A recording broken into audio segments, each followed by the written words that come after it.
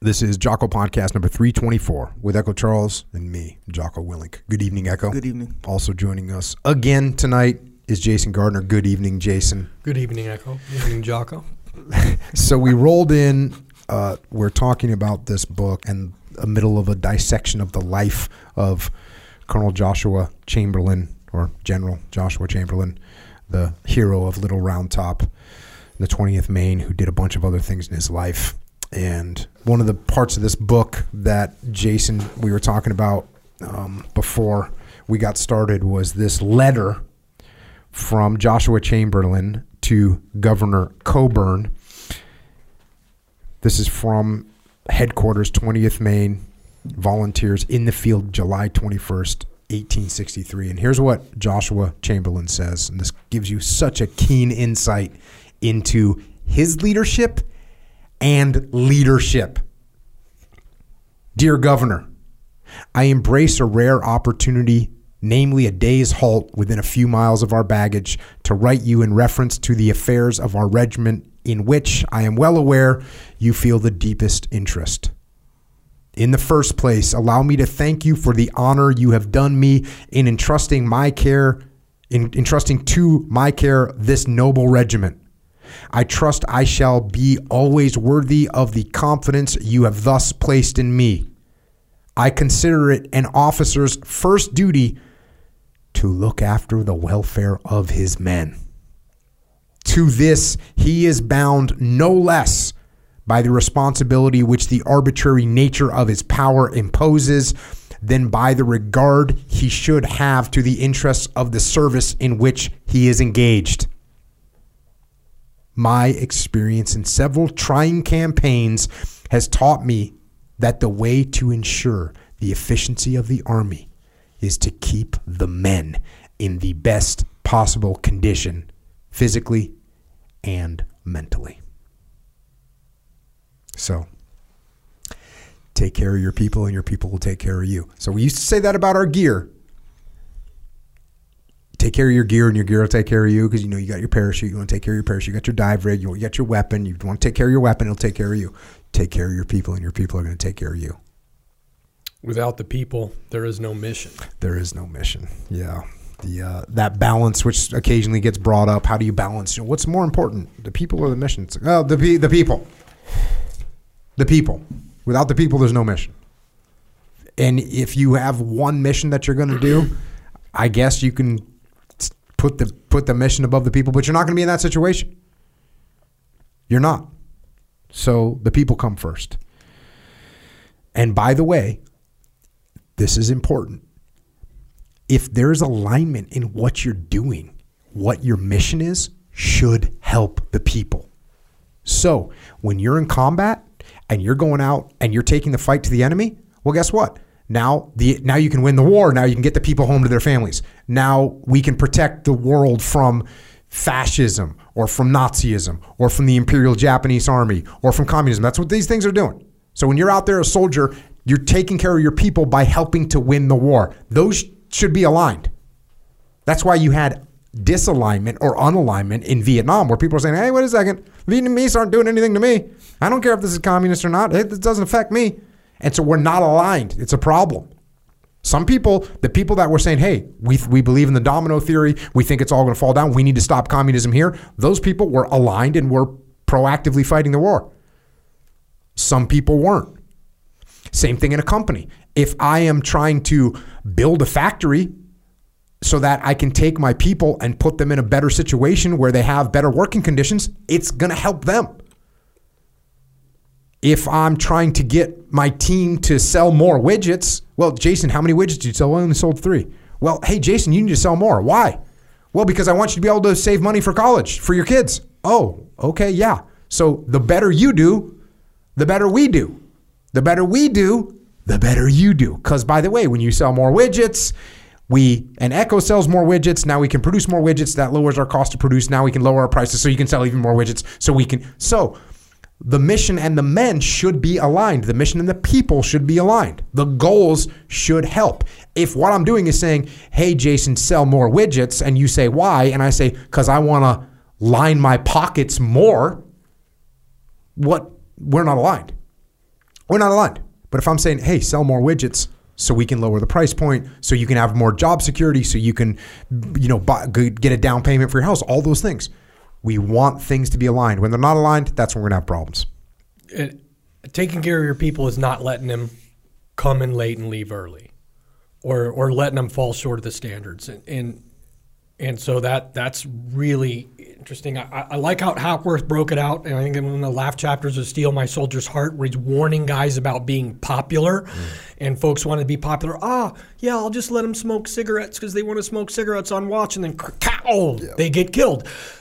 Being popular is not taking care of your people, and when you try to maintain a standard, you're making them better people by bringing them up to a standard. It helps them. Yeah. It helps them stay alive. The contrary to that is, or the opposite dichotomy of that is, hey, I'm just going to impose my rules on these people. They're not going to know why. They're not going to know how it helps them. They're not going to know that smoking in a watch position at night can get you killed by a sniper.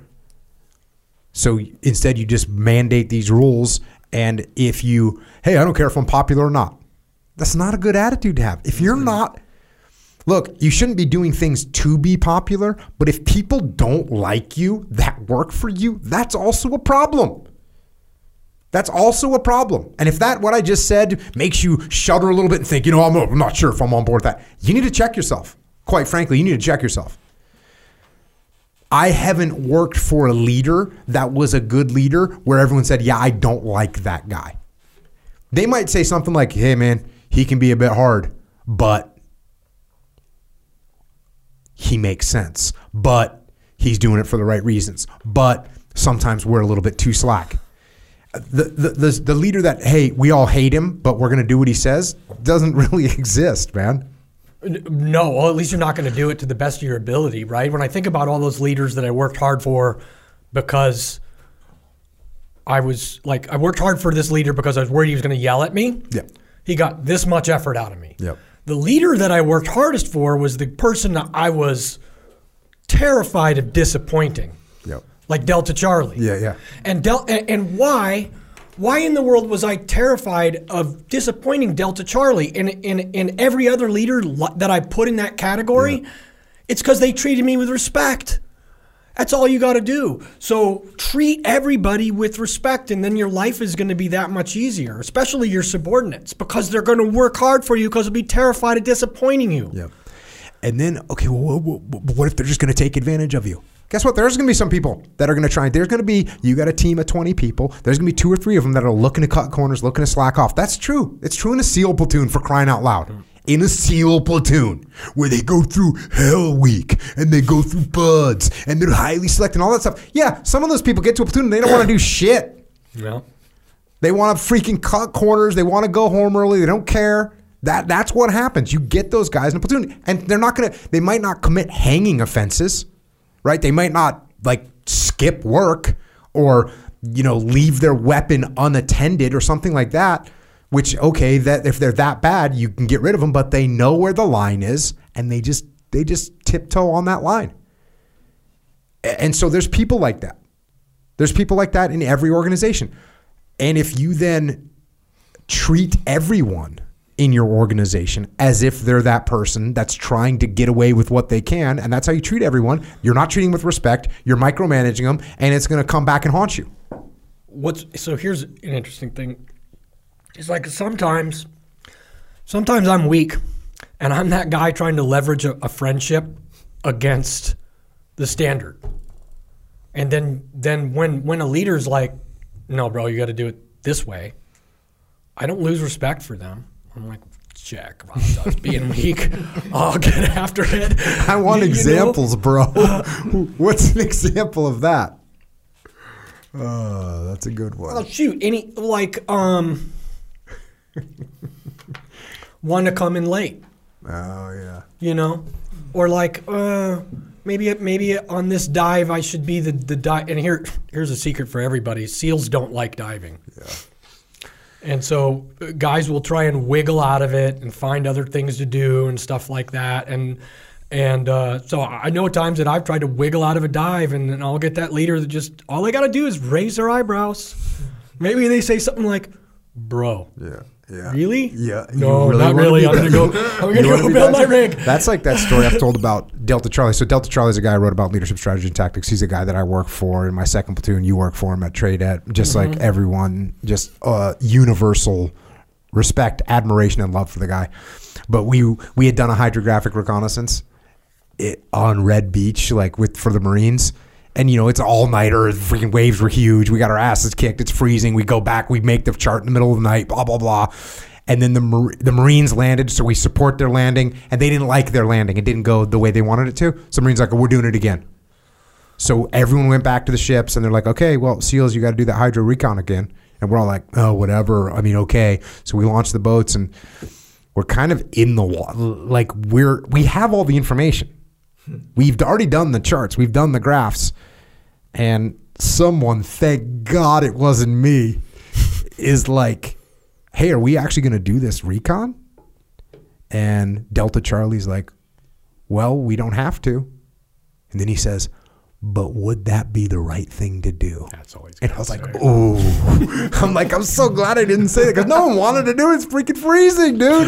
It's freezing. It's going to be a 4-hour evolution kicking through the surf and like being that guy. And actually, this wasn't me because I was a radio man. So I was in the boat with the GPS, like marking our spots. So I wasn't the one that was going to suffer. But the number 4-man or 5-man that's getting pounded by 4-foot waves for an hour as we do a freaking parallel recon off the flutterboard line. I hate to admit it, but I've had to herd swimmer scouts in like 3 times before I actually rolled out of the boat because I didn't want to because it was so cold. The swimmer scouts in. Can we get a little closer? Can we get a little closer? Get in. Okay. So that's why we take care of our people. That's what we're talking about with this incredible leader, Joshua Chamberlain. There's a bunch of examples too where we'll hit up where he's just treating his guys with the utmost respect. Yeah. And I mean, just look at the way on the last podcast we talked about the way he treated mutineers, the way he treated prisoner mutineers with respect, listened to what they had to say, said, okay, I got your back. And as soon as he said he was going to take care of them, they took care of him. So take nothing else away, freaking take care of your people. Going back to the book here, this is from where he starts talking about military operations on the White Oak Road. The operations of the 5th Corps on the White Oak Road. And once again, this is after he's coming back from 5 months of recovery and getting sent back from the line after he got shot hip to hip, arteries blown apart. I mean, just snuck away. Yeah, and then it gets hospitalized, sneaks away to get back to the front. 5th Corps on the White Oak Road, 31st of March, 1865, were more serious in purpose and action than has generally been understood. He says, and again, I'm trying not to talk through the entire scheme of maneuver on these things. It's much easier to do that visually than through the audio format. But just to give you some general understanding of the scenario, Lee's army during the previous winter had become much weakened by lack of supplies, desertions, and general demoralization of the Confederate cause, and Grant was determined to take decisive measures to break the whole Confederate hold on Virginia. He planned a vigorous movement to cut Lee's communications and also those of Richmond, and at the same time to turn the right flank of Lee's entrenched line before Petersburg and break up his army. Again, the reason we're still talking about Petersburg, which we talked about on the last podcast, is because that's a 9 months of trench warfare. The scope of Grant's intentions may be understood from an extract from his orders to Sheridan.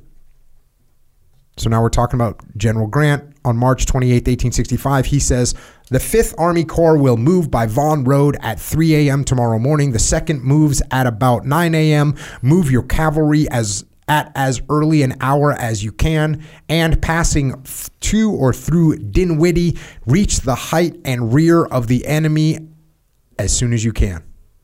It is not the intention to attack the enemy in his entrenched position, but to force him out if possible.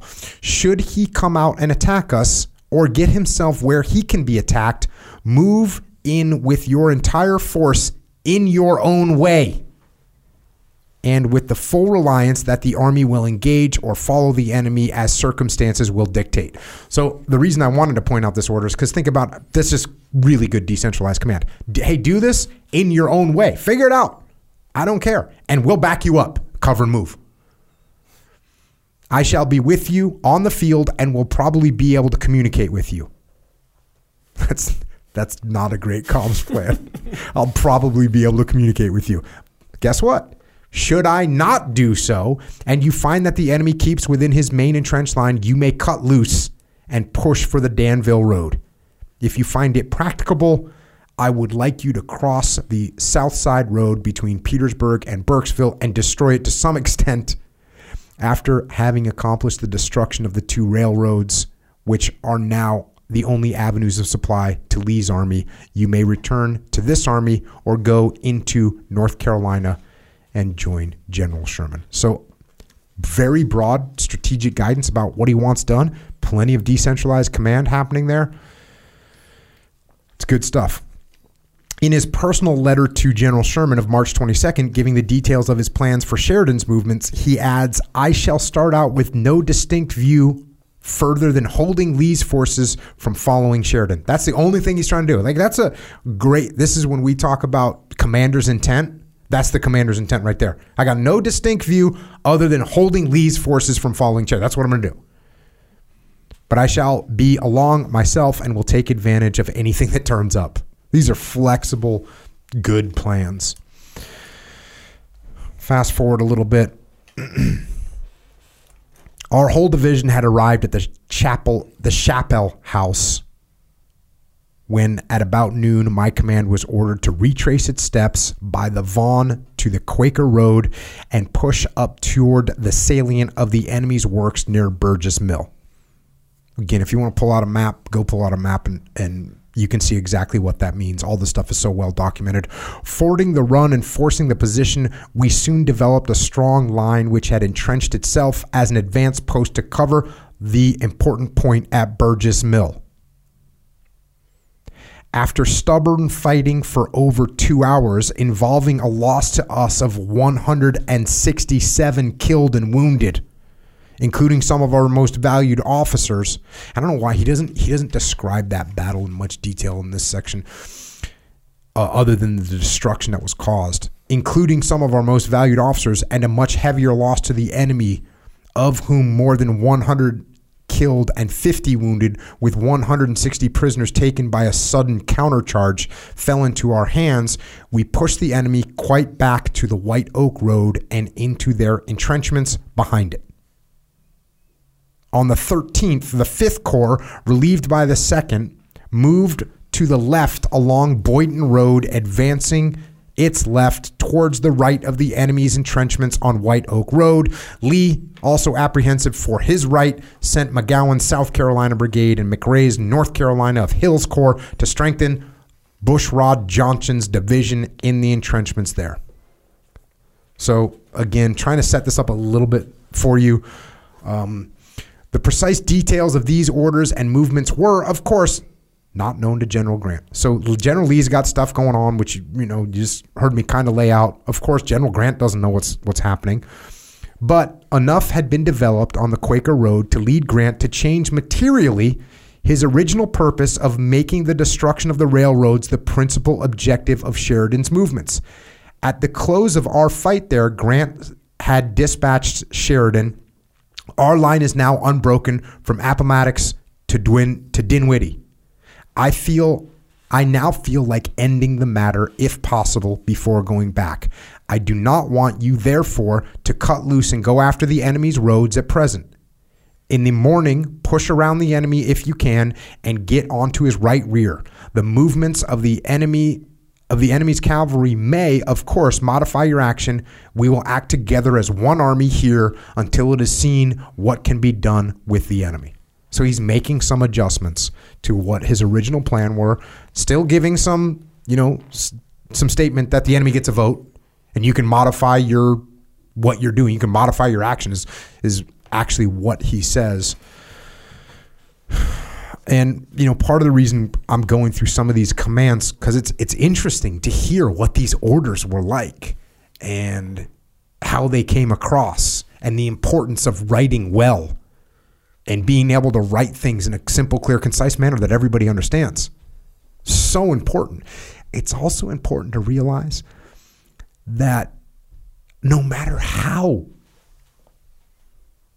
clearly you think you articulate something, the chances of that person having it and understanding it in exactly the manner that you wish to convey it are not strong, which is, again, another proactive reason to maintain flexibility in what you're telling people to do. And if you give them what the objective is, look, it's a lot easier for me to tell you, hey, Jason, we're trying to get to this hill over here. It's pretty hard. I want you to seize this hilltop. It's hard for you to misinterpret what I say. Hey, go seize this hilltop. You need to go take that hilltop. Okay, well, you know what you're doing. Now, if I start saying, hey, I want you to take that hilltop and I want you to maneuver in this direction, plus I want you to set this up over here. Now there's a bunch of things that can get misinterpreted. Yeah, or we need to lay artillery fire down on this thing. Get me to a good spot to lay artillery fire, and then I can choose the hilltop that makes the most sense for me. Mm-hmm. Yeah. So simple, clear, concise. That concise piece is a real thing. When you start talking too much and trying to convey too much, and there's a balance, of course, like take the hill, that might not be enough. If I say take the hill in order to provide artillery support to this spot, now you can make all kinds of things happen. Communication.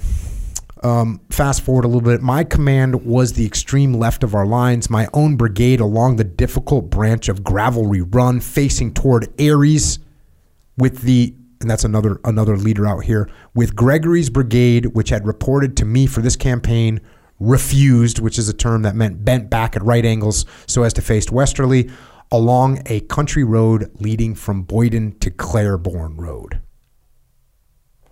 And this is where we can start to get into a little bit.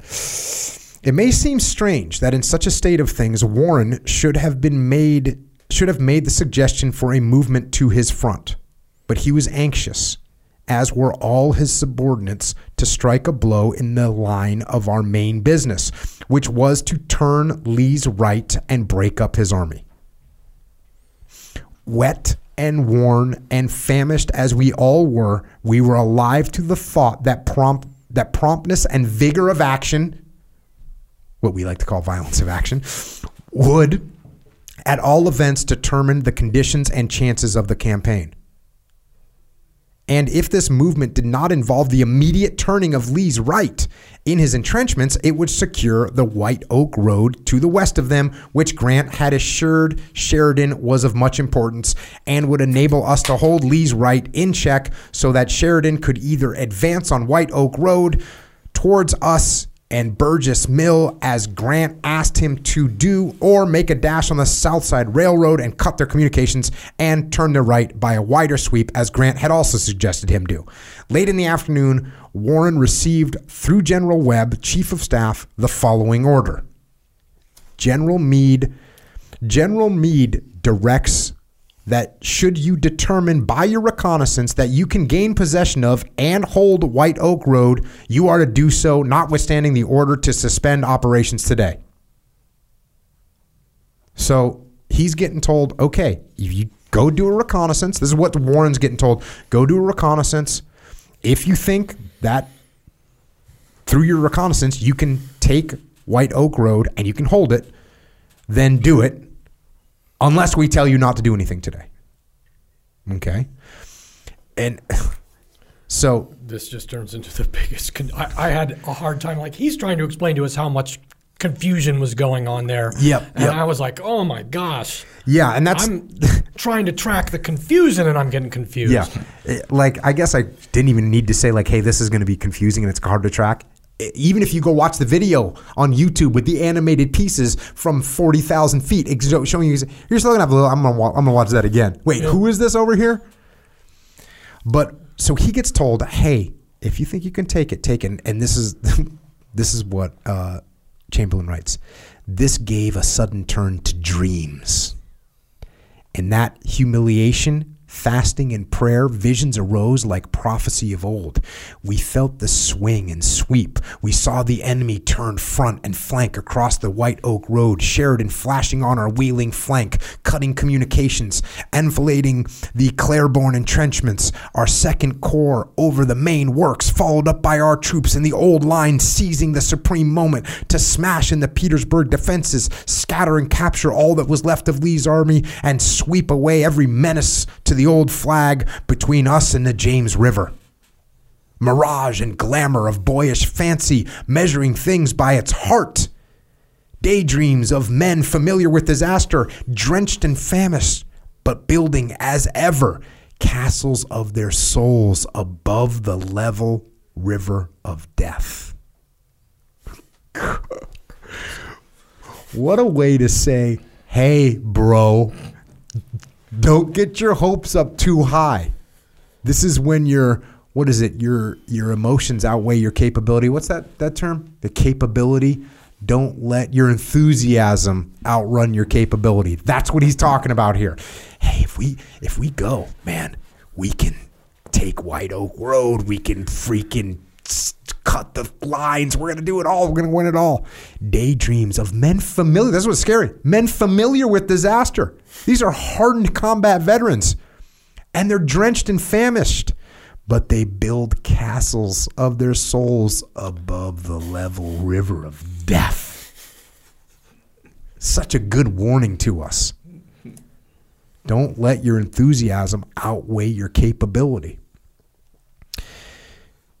It was mingled with feelings of mortification, apprehension, and desperation that in the very ecstasy of these visions, word came to us of Sheridan's latest dispatch to Grant the evening before, that Pickett's division of infantry was deployed along the White Oak Road, his right reaching to Five Forks, and the whole rebel cavalry was massing at that place, so Sheridan would be held in check by them instead of dashing up, as was his wont, to give a cyclone edge to our wheeling flank. Grant's dispatch to Meade transmitting this was a dire disenchantment. The knell rang thus: from this dispatch, Warren will not have the cavalry support on his left flank that I expected. He must watch closely his left flank. So now we're getting told, we were all excited, and now we're being told, oh, no, you're not going to have any support. And this is the ups and downs of war, right? The highs and lows of combat. It's a go. It's a not a go. It's a go. It's not a go. Although Grant had given out word that there should be no movement of troops that day, Lee seems not so to have resolved. So the enemy gets a vote. Hey, we don't think there's going to be any movement this day. Lee didn't agree with that. Lee wasn't part of that plan. Driven to seize every advantage or desperate expedition, he ordered 4 brigades to move out from their entrenchments, get across the flank of the 5th Corps, and smash it in. We did not know this, but it was the very situation which Grant had made for the occasion for attacking ourselves. It was a strange coincidence, but it was to both parties a surprise. The enemy gets a vote. That's what's happening. This was the condition of things and of minds when the advance ordered for the White Oak Road was put into execution. Ares advanced, soldier-like as was his nature, resolute, firm-hearted, fearing nothing, in truth not fearing quite enough. Although he believed his advance would bring on a battle, he moved without skirmishers, but in a wedge-like formation guarding both flanks. The enemy onset was swift and the encounter sudden. The blow fell without warning, enveloping Ares' complete front.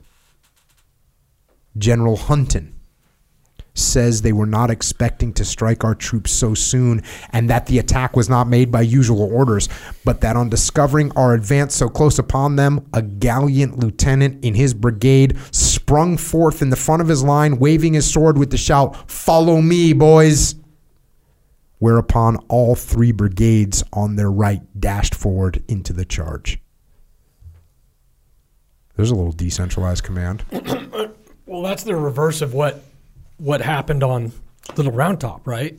They do a bayonet charge. They destroy a numerically superior force because they took them by surprise. And here, it's the Confederates doing it to them. Mm-hmm. They're like, and actually, you're like, oh, well, they didn't do it by the normal pit. They got in that echelon.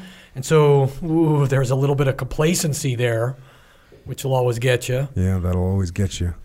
Luckily, you got some young lieutenant that sees what's happening and says, you know what? I'm going to make something happen. We're going on the counter. Follow me, boys.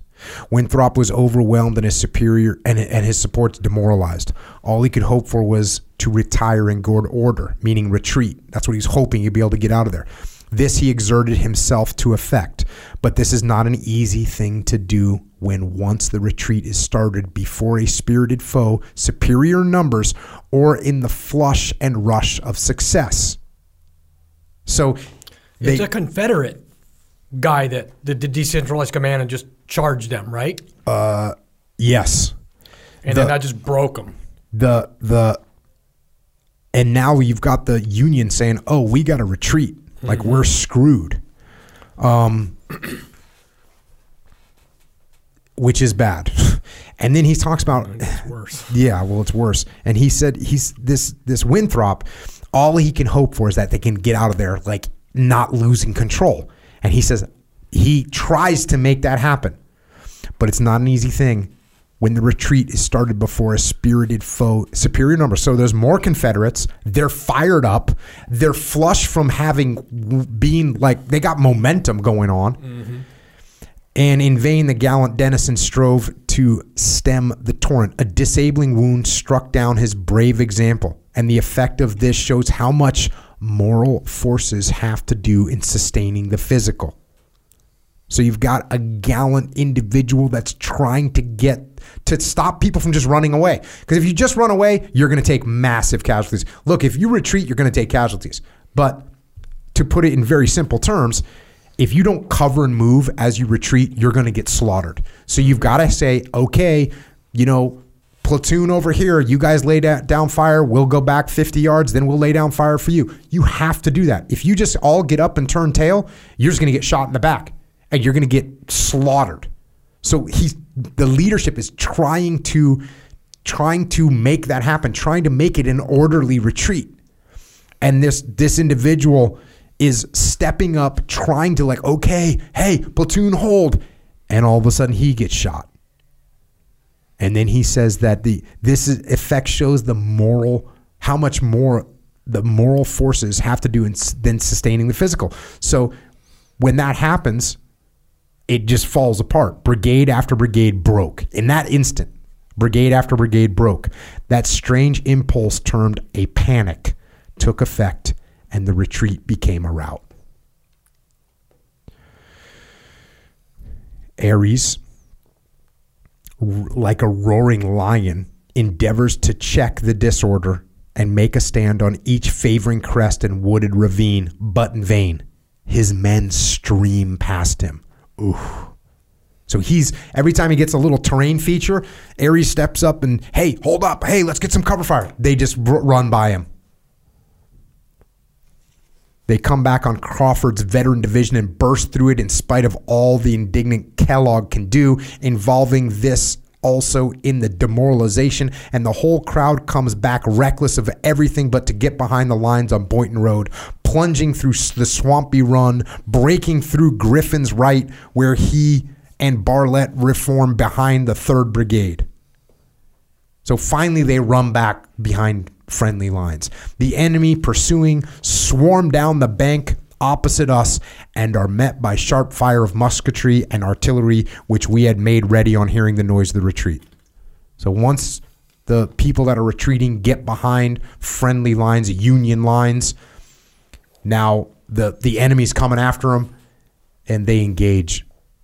We are expecting them to fall in force on our left in Gregory's front, when I was riding along that line, anxious about this, when General Warren and General Griffin came down at full speed, both out of breath with their efforts to rally the panic-stricken men whose honor was their own and evidently under great stress of feeling. So now you got General Warren and General Griffin come down on their horses that are out of breath, and they're trying to rally the guys because it's their guys. He says whose honor was their own. It's their guys that are retreating. Griffin breaks forth first, and after his high-proof fashion, General Chamberlain, the 5th Corps is eternally damned. I essayed some pleasantries. Not until you are in heaven. Griffin does not smile nor hear, but keeps right on. I tell Warren you will wipe out this disgrace, and that's what we're here for. Hey, it's all on you, bro. It's all on you, Chamberlain. We're damned. Then Warren breaks out with stirring phrase, but uttered as if in delirium of fever. General Chamberlain, will you save the honor of the 5th Corps? That's all there is about it. That appeal demanded a chivalrous response. Honor is a mighty sentiment, and the 5th Corps was dear to me. But my answer was not up to keynote. I confess that. I was expecting every moment an attack on my left flank now that the enemy had disclosed our situation, and my little brigade had taken the brunt of things thus far, but the day before the last winning a hard-fought field from which they had come off grievously thinned and torn and worn, and whence I had hardly but thought myself that day. But I had hardly brought myself away. So he barely made it off the last battlefield. Yep. And we already talked about his casualties. He didn't talk much about the previous battle, but they had already taken a couple hundred or almost a couple hundred casualties. And he'd barely made it off. I mentioned Bartlett, who had our largest and best brigade, which had been but little engaged. We have come to you. You know what that means. I'll try it, General.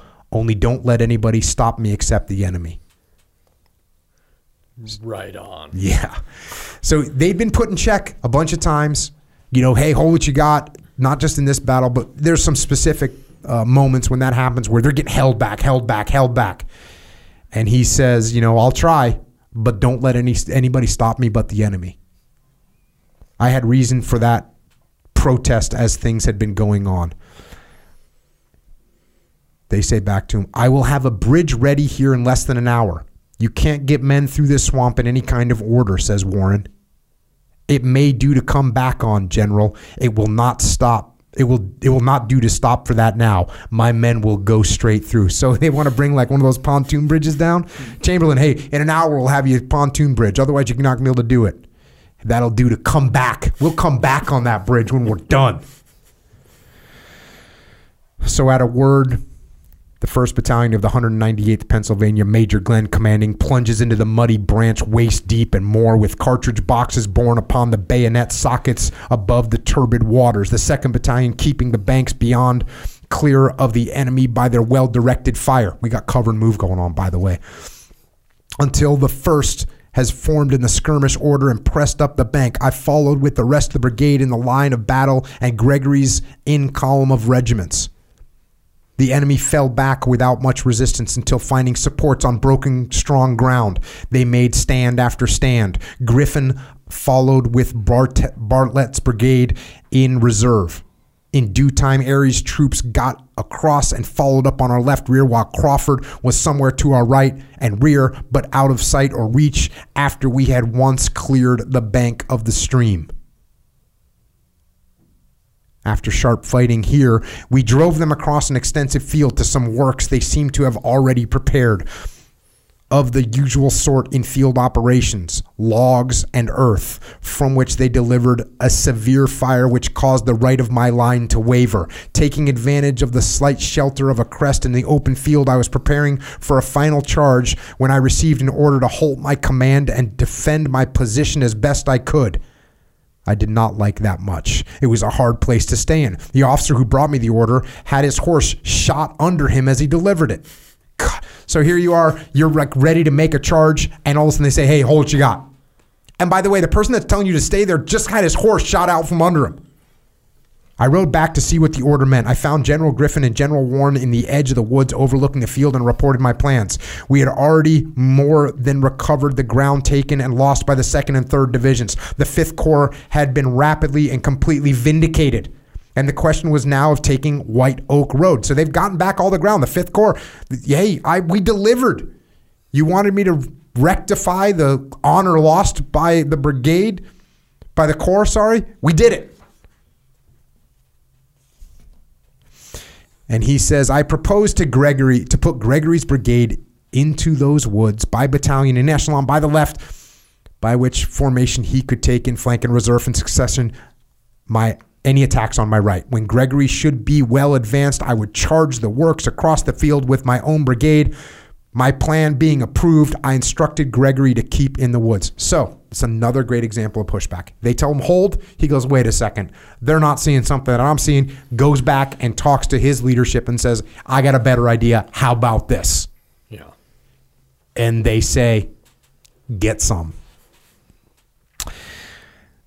And the moment he struck any opposition to Opa, this is another part of the plan, was at the moment, this was for Gregory, the moment he struck any opposition to open at once with full volleys and make all the demonstration he could, and I would seize that moment to make a dash at the works in my front. Had I known of the fact that General Lee himself was personally directing affairs in our front, I might not have been so rash or thought myself so cool. So he comes up with this plan, and later he finds out that was General Lee he was going up against. Damn. Yeah.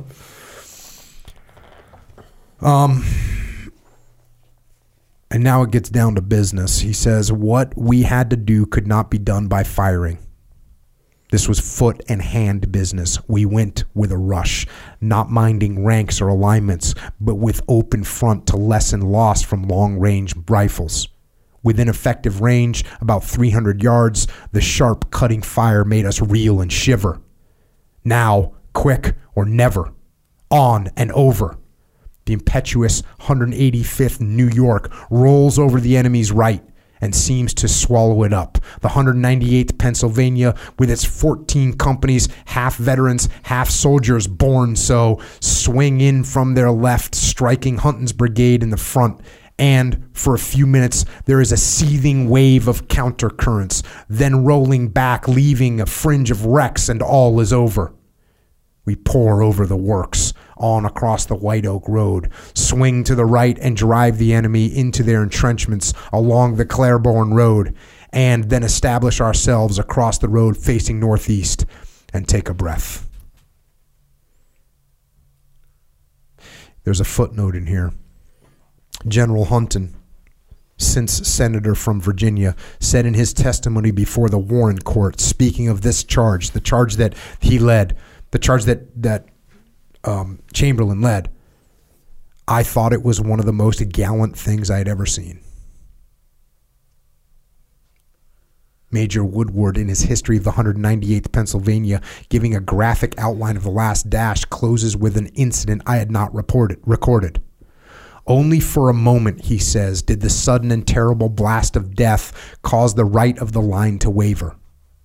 On they dashed, every color flying, officers leading, right in and among the enemy, leaping the breastworks, a confused struggle of firing, cutting, thrusting, a tremendous surge of force, both moral and physical, on the enemy's breaking lines, and the works were carried. Private Augustus Zeber captured the flag of the 46th Virginia in mounting one of the parapets and handed it to General Chamberlain in the midst of the melee, who immediately gave it back to him, telling him to keep it and take the credit that belonged to him. Almost that entire regiment was captured at the same time. It would scarcely need be added that the man who captured that battle flag was sent with it in person to General Warren, and that he received a Medal of Honor from the government. So again, the representation of these flags is, means... That and the fact that Zeber, Augustus Groot. Zeber captures the flag, and then he's like, hey man, you got it. Yep. You keep it. Yep. Nobody misses that. Nobody. They're like, oh, that's the guy that's letting the team have the credit, and that's the kind of leader that you're going to die for, that you're going to be afraid of disappointing because he's pushing it. And there's just example after example of him doing that kind of thing. Yep, that's literally what you said. It's the flag, the symbol of the enemy is this thing, this flag. And that's all the credit. That is the credit. Yep. And the young soldier gives him the credit. And he says, nope, you get the credit.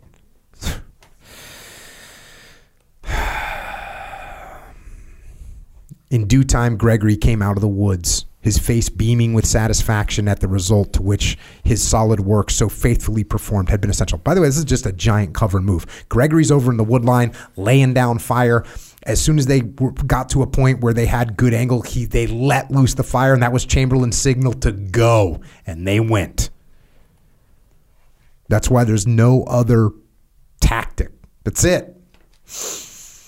His brigade was placed in a line along the White Oak Road on our right and a picket thrown out close up to the enemy's works. This movement had taken 3 hours and was almost a continuous fight with several crescendo passages and a final cadence of wild chromatic sweeps settling in the steady keynote, thrilling with the chords of its unwritten overtones and undertones. It had cost us 100 men, but this was all too great of men like these and for oblivion. It was to cost us something more, a sense of fruitlessness and thanklessness.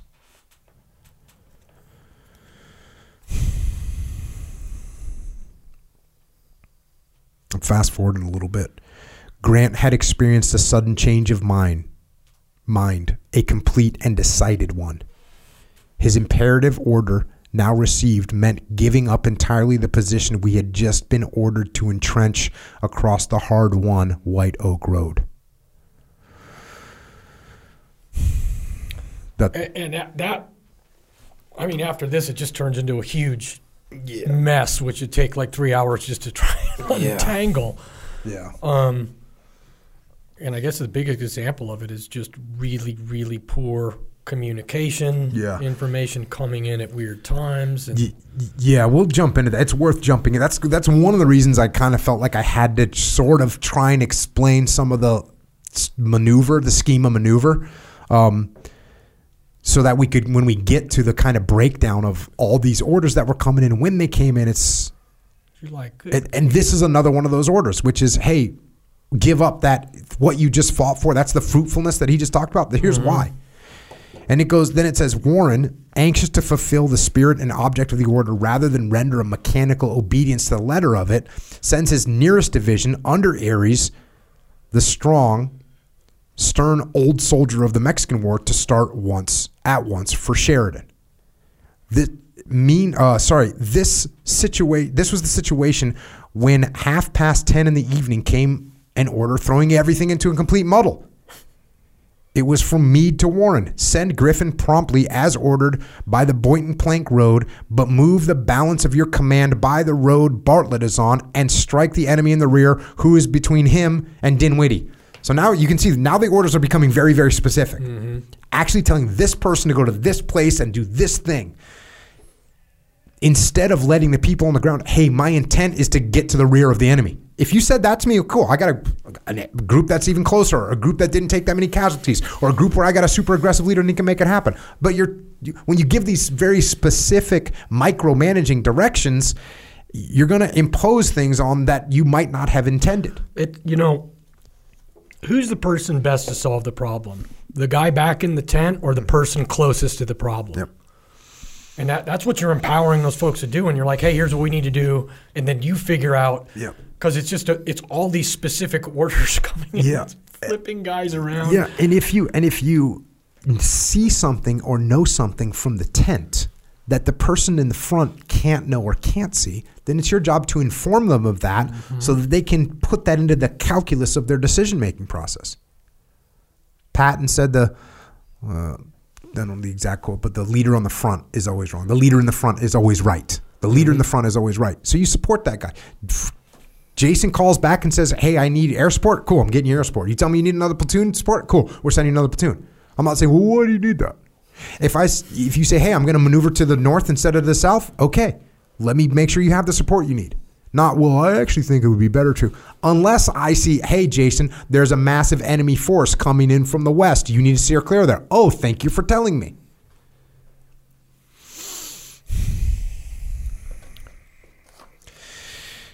Another. By this order, the Corps was to be turned end for end and inside out. Poor Warren might be forgiven if at such an order his head swam and his wits collapsed. He responds thus and has been much blamed for it by those under his canvas then since. I issued my orders on General Webb's first dispatch to call back, which made the divisions retire in the order of Aries, Crawford, and Griffin, which was the order they could most rapidly move in. I cannot change them tonight without producing confusion that will render all my operations nugatory. I will now send General Aries to General Sheridan and take General Griffin and General Crawford to move against the enemy at this last dispatch directs I should. I cannot accomplish the object of the orders I have received. He says, look, dude, I've already got people in a certain order out here. If I start trying to rearrange them in the middle of the night, are you kidding me? No. But what inconceivable addition to the confusion came in the following dispatch from General Meade to Warren at 1 o'clock at night? Would not time be gained by sending troops by the Quaker Road? Again, this is his bad micromanagement happening.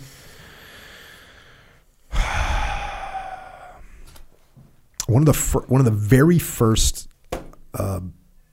academy briefs that I did on the academy was about, I called it the whip.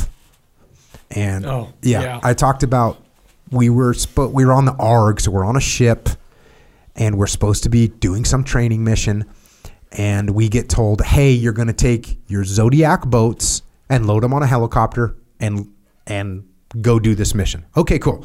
So what does that mean? It means about 4 or 5 hours of preparation. Zodiacs, we got to get the MoGas fuel to the right part of the ship. We got to get the equipment prepped and loaded into the Zodiacs. Then we got to get the Zodiacs moved up to the helo deck, and then we got to tie them all up with all that freaking 10,000 feet of 1/2 inch and 1 inch tubular nylon. Put the honeycomb cardboard into the bottom and pack the freaking engine into it. Like, there's this massive amount of work. We're doing it, and then we get word, hey, actually, you're not going by helo. You're going by rib boat, rigid hull inflatable boat. Okay, so we start breaking all that stuff down. It takes us another 5 hours to break it down and get these Zodiacs ready to launch with the ribs. Just as we complete that task, what comes back? Actually, it looks like it's going to be helos. So this is I've lived that same thing. Oh, it's a nightmare. And I call it the whip because it's a little tiny movement up at the top. Mm-hmm. It's just a little, we're going to use helos? Okay. He literally changes one word in a brief. Insert by helos, insert by rib. Changes one word in this little briefing. Takes him 4 seconds. And it costs us 5 hours of work. And then very quickly changes it back to ribs, back to helos. And so as leaders, we have to understand the impact that the little movement you have from the top takes on the bottom. Who corrected that? I think we DOR'd on the fourth change. No, actually, it was. I think my platoon commander was like, "Hey, we don't have time. We can't actually do that. The only thing we can do is launch on whatever it was. I think, but at that point it was on ribs. We don't have time to get helos ready. What do you mean you don't have time? It takes 5 hours to rig 4 boats for freaking. God. Yeah, it's interesting, and that's one of those things where, dude, I just raised your blood pressure. Because I've lived that where they somebody comes out of this air conditioned space where they're doing it, and they're like, I lived that in Guam. Oh, yeah. It's like, hey, we're gonna do a stack duck, and we get all the way to where we get the jump master to come to a stack duck is when we're gonna jump 2 Zodiacs via parachute in, and the rest of us are gonna parachute, and then it turns into the limp duck, where now it's not going to get parachuted in, but it's just going to get pushed out the back of the helicopter. It's got to get re-rigged completely, and everything changes, and you're just getting flailed around. And that's when mistakes happen, and that's when it's good that hopefully there's somebody in there in the decision-making process, it's like, hey, you're jerking everybody around right now. That's detached because the guys that are making these calls, they don't realize it. They're just coming up with a bunch of good ideas. And they've forgotten what's happening at the end of that whip that they're waving around. Continues on here. Rapidly changing plans and movements in affecting the single purpose for battle for which battle is delivered are what a soldier must expect. The ability to form them wisely and promptly illustrates and tests military capacity. But the condition in this case rendered the execution of these peculiarly perplexing. Orders had to pass through many hands. And in the difficulty of delivering, owing to distance and the nature of the ground, the situation which called for them had often entirely changed. Hence, some discretion as to the details in executing a definite purpose must be accorded to subordinate commanders. Decentralized command, thank you. The details in executing a definite purpose. The purpose needs to be definite. This is what we're doing. The details of execution, let the subordinate commanders do it. Look for a moment at the summary of the orders Warren received that evening, even after we had reached White Oak Road, affecting his command in detail. 1. To send a brigade to menace the enemy's rear before Sheridan. But he had already of his own accord set Bartlett's brigade of Griffin's division, the nearest troops, by the nearest way. He already had that problem handled. 2. Send this brigade by the Boynton Road instead of the Crump. This was a very different direction and a very different tactical effect, but impossible to recall Bartlett. Warren sent Pearson already on Boynton Road with a detachment of Bartlett's brigade. 3. Send Griffin's division by Boynton Road to Sheridan and draw back the whole corps to that road. Griffin's division being widely and far scattered and impossible to be collected for hours, Warren sends Aries' division nearest and most disengaged. 4. To send Aries and Crawford by the way of Bartlett had gone and insisting on Griffin's going by Boynton Road. This would cause Aries and Bartlett to exchange places, crossing each other in a long, difficult, and needless march.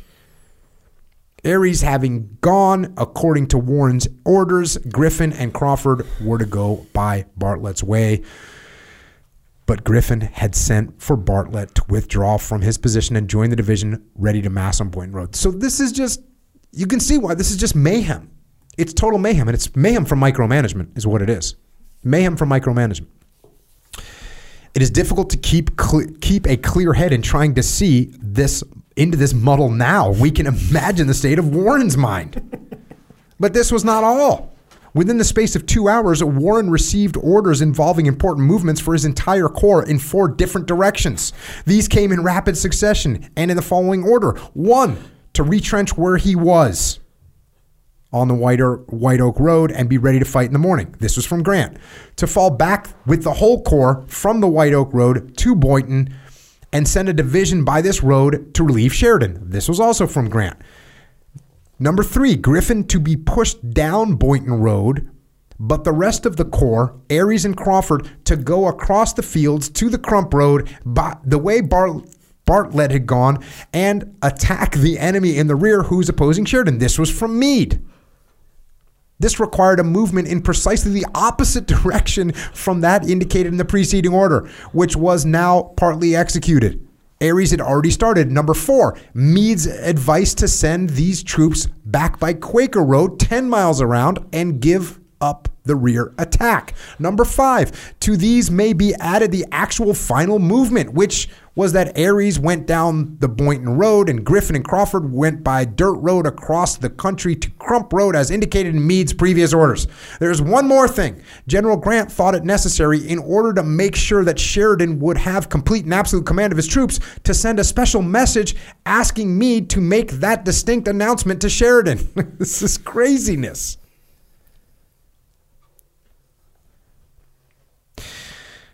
The orders which came to General Warren that night were to an amazing degree confused and conflicting. This is charging no blame on any particular person. we will call it, if you please, the fault of circumstances. But of course, the responsibility for the evil effects of such conditions must naturally, in military usage and ethics, rest upon the officer receiving them. And when he is not allowed to use his judgment as to the details of his own command, it makes it very hard for him sometimes. Indeed, it is not very pleasant to be a subordinate officer, especially if one is also at the same time a commanding officer. But in this case, I think the trouble was the result of other recognizable contributory circumstances, if I might not say causes. So he's got some other reasons why this stuff happened. It's just mayhem. And he's writing the most articulate and eloquent case for decentralized command and not micromanaging. Some of the reasons, he says, the awkwardness of having in the field so many superior rather than coordinate commanders. Boom. It's a bunch of people. Make bunch of chiefs, no Indians. And it's not really clear who's the main effort. And I think they shifted up at one point. And you called this a double objective. One point being Sheridan's independent operations to cut the enemy's communications. The other, turning of Lee's right and breaking up his army by the infantry. Which one of those? This is prioritize and execute. Which one of these is more important? Which one do you want us to do? And by the way, you can't just say both, because both only works if the enemy doesn't get a vote, but the enemy's going to get a vote, and so is weather, and so is your troops, and so is morale, and so is the supply chain. Like, all these things are going to have an impact. So we got to know what's the most important thing you want done. Number 3, these supreme commanders being at such a distance from the field of operation on the 31st of March that it was impossible to have a complete mutual understanding when orders were put into effect. You're not up there, and you're making calls from the rear with the gear. Number 4, time lost and sequence confused by the difficulty of getting over the ground to carry orders or obey them, owing to the condition of the roads or lack of them and the extreme darkness of the night. So, yeah, communication problems. He says, at 3 o'clock, I had got my pickets, which were replaced by Crawford's, and let my men rest as quietly as possible, knowing there would be heavy burdens laid on them in the morning. So all this freaking chaos is going on. And by the way, like, when that whip hits the freaking infantryman that's out with his single last shoes that are both made for a left freaking foot, God, and he's lost 4 of his friends, and he hasn't eaten, and he's thirsty.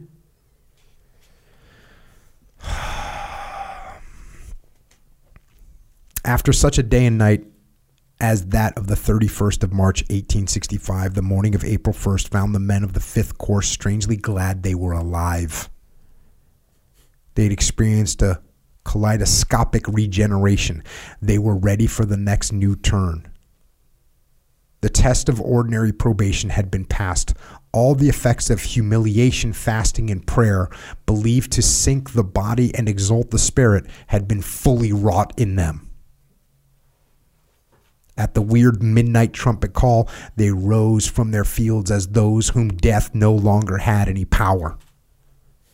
They're pulling out for the march in the ghostly midst of dawn, looked like a passage in the transmigration of souls, not sent back to work out the remnant of their sins as animals, but lifted to a third plane by that 3 days of the underworld.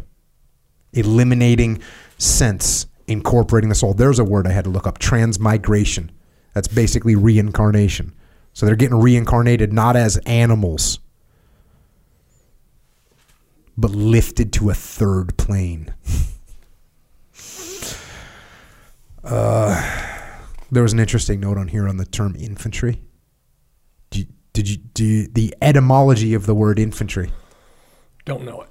Infant. Yep. The lamest etymology I'd ever heard. I was so bummed I almost didn't want to talk about it on the podcast. But back in the day, the infantry were the people that weren't old enough or mature enough or of high status enough to fight on horses. Mm. And so they're infants. They're the babies. I didn't want to say this. I can't not say it. I can't say it's not true. But that's where it comes from. Because what does he say? Sheridan had also come to the opinion that infantry was a good thing to have around. However, by some queer break in the hierarchy of honor subordinated to the chevaliers, the biped, meaning the person, to the quadruped, meaning the horse, and by some freak of etymology named infantry, the speechless. That's another thing. Like, hey, you don't need to say anything. You're infantry. The speechless, whether because they couldn't talk or because they mustn't tell.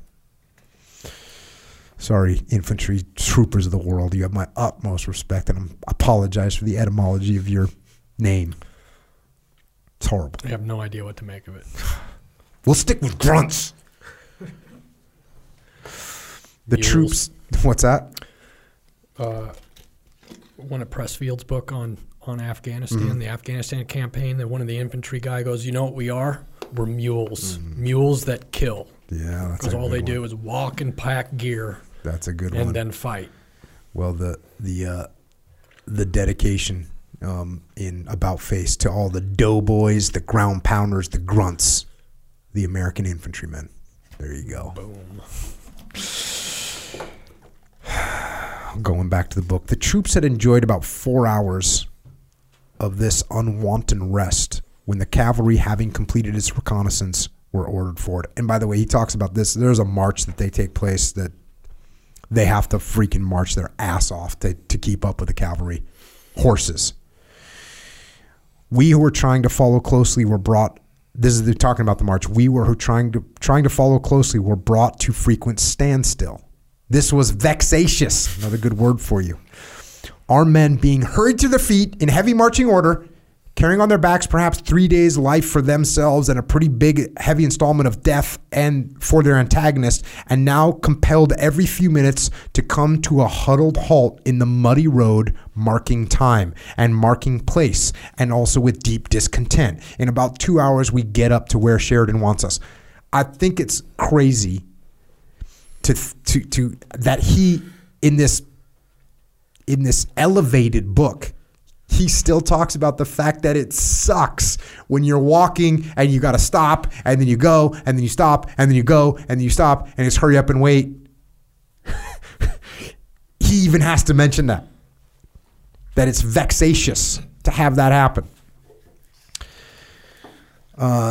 During this impatient waiting for the seemingly slow preparatory formation, our spiritual wheels were lubricated by the flow of discussion and explanation about the plan of attack. Sheridan took a saber, a scabbard, and described it graphically on the light earth. So this is the classic. Hey, he pulls out his sword and draws in the dirt what we're going to do. The plan in general is for the cavalry to occupy the enemy's attention by a brisk demonstration along the right front of their works, while the 5th Corps should fall upon their left and rear by a sort of surprise if possible and scoop them out of their works along the White Oak Road and capture or disorganize them. Cover and move.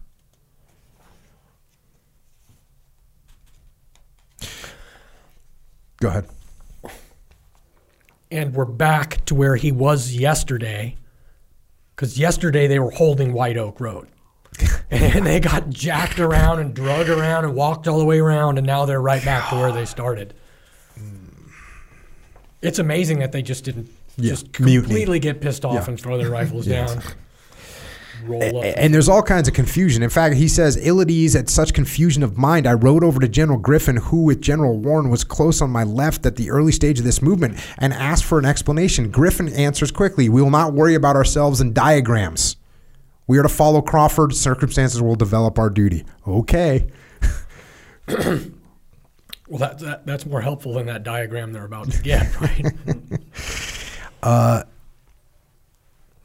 They're starting to move. He says, I halted my line and rode ahead through the woods to some high cleared ground, the southeastern corner of a large field known as Sidnor Field, along the opposite edge of which I could see strong skirmishing along Crawford's front.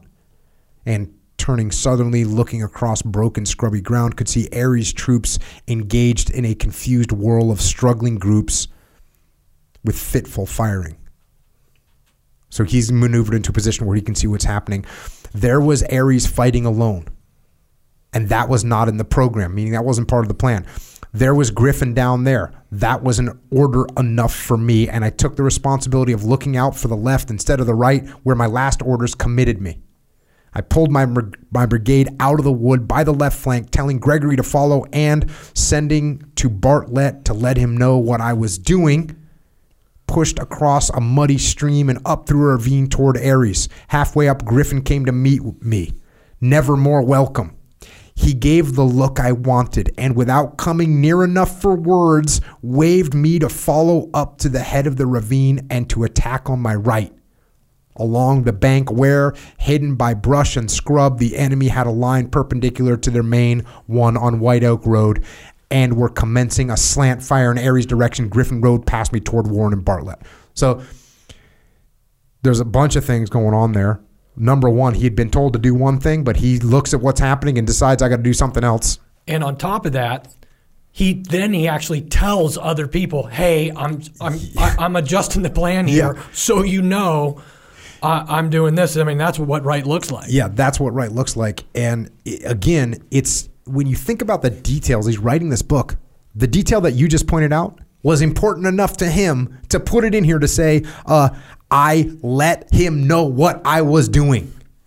And, you know, when we mentioned on the last podcast about Gettysburg and, hey, this guy took initiative, it was good. This guy took initiative, it was bad. What's the difference? There's several differences. One of the differences, I took initiative but didn't tell anyone. That's bad.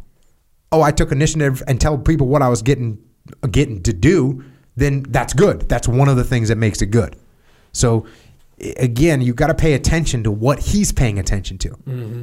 He's paying attention to all of us, telling us leaders, hey, when you're going to change something, you need to let people know what you're doing. And then I just thought it's cool. You want to talk about relationships and sort of like the silent leader. Just see the guy, look at him. I got you. The head nod. We're going. Aries' fitful fire was approaching, and I rode over towards it. Somewhere near the angle of the works, I met Sheridan. He had probably seen me putting my men in, and hence I escaped censure for appearing. Indeed, his criticism seemed to be that there was not more of me, rather than less. Oh, by God, that's what I want to see, was his greeting. General officers at the front. Where are your general officers? I replied that I'd seen General Warren's flag in the big field north of us, and that seeing Aries was in a tight place, I'd come to help him, and by General Griffin's order. Then, cried he with a vigor of utterance worthy of an army in Flanders, you take command of all the infantry round here and break this dam. I didn't wait to hear any more. That made good grammar as it stood.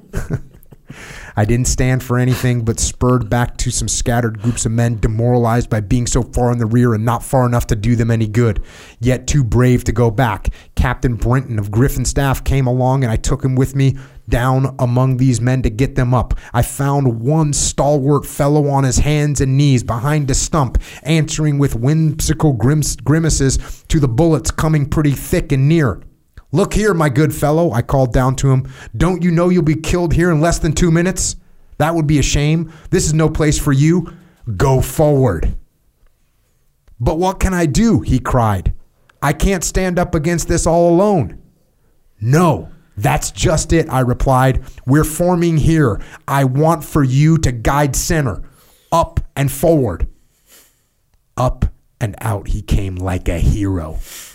I formed those reserves on him as a guide, and the whole queer line, 200 of them, went in right up to the front and like the thick of it. My poor fellow only wanted a token of confidence and appreciation to get possession of himself. He was proud of what he did, and so was I for him. Freaking epic. I got goosebumps from that, man. You know, I tell that story when I was at Trade Ed, and like the mount situation's going on, and the guys are getting all their ass kicked with paintball and everything, and no one's making any decisions. And I walked over to this one badass E5, and I looked at him. I go, hey, bro. I go, what do you think you should do right now? He's like, we ought to freaking storm that building over there and get some cover. And I go, why don't you make it happen? And the look on his face, I wish I had a video. The look on his face was like, wait, why don't I make it happen? You mean I can make this happen? He goes, hey, strong point that building. Immediately, everyone just did what he said. Freaking, I think he might have been a new guy. He might have been a one cruise wonder. I'll have to ask him because I know exactly who it is. He's an awesome guy. But just that right there. I mean, now this is a combat situation. Dude, you just give that little bit of confidence. You take charge. This is taking ownership, right? When we talk about giving people ownership, you give them ownership. Hey, I'm going to make you the center. People always ask us, what do you do when people are not motivated? Give them ownership. This is the example. Henceforth, this is the example of giving ownership. I despise running. Despise it. You're not going to catch me running unless I'm running toward a chocolate cake or away from the police, right? But if you tell me to lead a run, I can run somehow.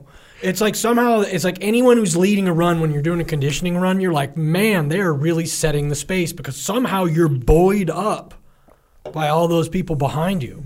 You own it. It's you. Yeah. General Gwynn was riding up and down their front in a demonstrative manner, but giving no sign of forward movement. I thought this strange for him and bad for all of us in the pinch things were at. And with the warrant Sheridan had given me, galloped down to him and asked him if he was acting under any particular orders from General Aries.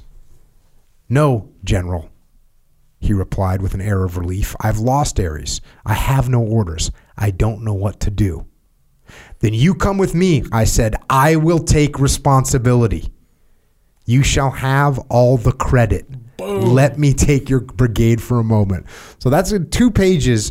You've got giving ownership and taking ownership in 2 pages, in 2 paragraphs, really. And by the way, I'll take responsibility. You'll have all the credit. This dude is like, deal. Deal and deal. Then Sheridan was by my side in a moment, very angry. You are firing into my cavalry. Here we get blue on blue. He exclaims, his face darkening with a checked expletive. I was under a little pressure too and put on a bold air. Then the cavalry have gotten into the rebels' place. One of us will have to get out of the way. What will you have us do, General? Don't you fire into my cavalry, I'll tell you, was the fierce rejoinder. So we got this freaking mayhem going on. Fast forward a little bit more. They kind of sort that out. I plunged into my business to make up for a minute's lost time. My men were still facing too much across Aries' front and getting into the range of his fire. We had got to change that and swing to the right down the rear of the enemy's main works. It was a whirl. Every way was a front and every way was a flank. The fighting was hand to hand. I was trying to get the 3 angles of the triangle into something like 2 right angles and had swung my left well forward, opening quite a gap in that direction when a large body of the enemy came rushing in from that flank and rear. They were in line formation with arms at something like a ready, which looked like business. I thought it was our turn to be caught between 2 fires and that these men were likely to cut their way through us. Rushing into the ranks of my left battalion, I shouted the order, prepare to fire by the rear rank. My men faced about at once, disregarding the enemy in the front. But at this juncture, our Portness visitors threw down their muskets and with hands and faces cried out, we surrender. Running right up upon and almost over us. I was very glad of it, though more astonished, for they outnumbered us largely.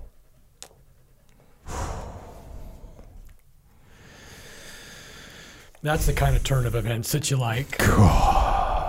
And it's one of those things that reminds me that he could have surrendered right there. Mm-hmm. He could have surrendered. Hey, you know what? We're surrounded. Hey, everyone, drop your weapons. Yep. It's going that extra little moment, right? That extra, you know what happens in fighting, in boxing and MMA fighting, where that extra, like, I'll go one more round. Who was it? Was that Ali Frazier? And Ali had returned to his corner saying, take off my gloves. Like, I'm done. Mm-hmm. And they're basically, no, you're not done. He's like, no, I'm done. And they said, no, you're not done. So he's okay. And I think it was Frazier said he was done. Didn't answer the bell. So he won. But it was just that Yes, he could have easily surrendered, but he that was a didn't. knife edge. Held on for a little bit longer. Didn't Hickson do that too? Like that was kind of his deal. Remember when he was young against Zulu? What happened? Where he just felt like, no, I'm kind of done, and they were like, no. Oh yeah, that's right. With Hickson for sure. He got to after the first round. They bring Hickson aside and they're like, hey, Hickson says, I'm done, man. I'm done. Like, I can't. This isn't going to work. I'm done. I'm physically exhausted. And they say, no, you're not done yet, son. Yeah. But the other guy was. Yeah. He ended up winning it. This battle continues. The hardest holdup was in front of my left center, the 1st Battalion of the 198th Pennsylvania. I rode up to the gallant Glenn, commanding it, and said, Major Glenn, if you will break that line, you shall have a colonel's commission. It was a hasty utterance, and the promise unmilitary perhaps, but my every energy was focused on that moment's issue. Nor did that earnest soldier need a personal inducement. He was already carrying out the general order to press the enemy before him with as much effect as we could reasonably expect. But it was deep in my mind how richly he already deserved this promotion, and I was resolved that he should get it now. It was this thought and purpose which no doubt shaped my phrase and pardoned it. Glenn sprung among his men, calling out, Boys, will you follow me? Wheeled his horse and dashed forward without turning to see who followed, nor did he need. His words were a question, his act an order. Man. Yeah. He doesn't give an order. He literally asks the question, will you follow me? And then goes. Leadership by example. And whatever kind of relationship and respect he had from his troops, that when they see him go, they go. His words were a question, his act an order. On the brave fellows go with a cheer into the hurricane of fire. Their beautiful flag sways gracefully aloft with the spring of brave youth bearing it, lighting the battle smoke. 3 times it goes down to earth, covered in darkening eddies, but rises ever again, passing from hand to hand of dauntless young heroes. Then, bullet torn and blood blazoned, it hovers for a moment above the breastwork while the regiment goes over like a wave. This I saw from my position to the left, where I was pressing on the rest of my command. The sight wrought upon me that I snatched time to ride over and congratulate Glenn and his regiment. As I passed into a deeper shadow of the woods, I met 2 men bearing his body, the dripping blood marking their path. They stopped to tell me. I saw it all too well. He had snatched a battle flag from a broken regiment trying to rally on its colors when a brute bullet of the earth, once pronounced good, but since cursed for man's sin, struck him down to its level. I could not stop. I could stop but for a moment. For still on my front was rush and turmoil and tragedy. I could only bend down over him from the saddle and murmur unavailing words. General, I have carried out your wishes. This was his only utterance. It was as if another bullet had cut through me. I fell almost across my saddle. My wish. God in heaven, no more my wish than thine, that this fair body, still part of the unfallen good, should be smitten to the sod, that this spirit born of thine should be quenched by the accursed. What dark misgivings searched me as I took the import of these words? What sharp sense of responsibility for those who have committed to them the issues of life and death? Why should I have not let this onset take its general course and men their natural chances? Why choose him out for his death and so take on myself the awful decision into what home irreparable loss and measureless desolation should cast their unlifted burden? The crowding thought choked utterance. I could only bend my face low to his and answer, Colonel, I will remember my promise. I will remember you. And press forward to my place where the crash and crush and agony of the struggle summoned me more to more of the same. War.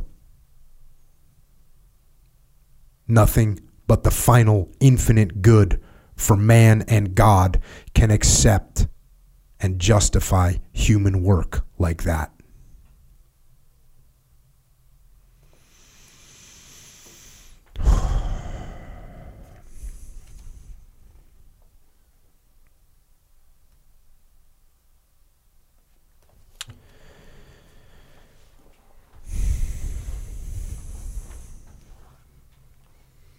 Yeah, that's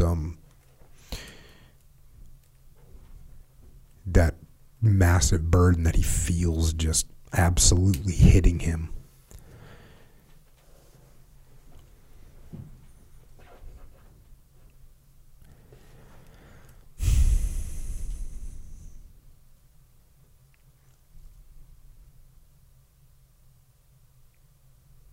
Yeah, again, there's not much for me to say on that.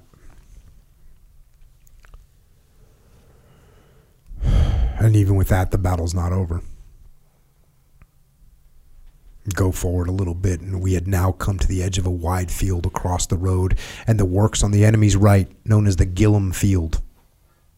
Here I came to Sheridan and Griffin, my troops all up and well in hand. A sharp cavalry fight was going on, in which some of Aries' men and my own had taken part. When our line was checked at the last angle, Griffin had ordered one of Crawford's colonels to advance. The colonel, a brave, well-balanced man, replied that where soldiers as good as Griffin's men had failed, he did not feel warranted in going in without proper orders. Very well, I order you in, says Griffin, without adding that he did it as commander of the corps.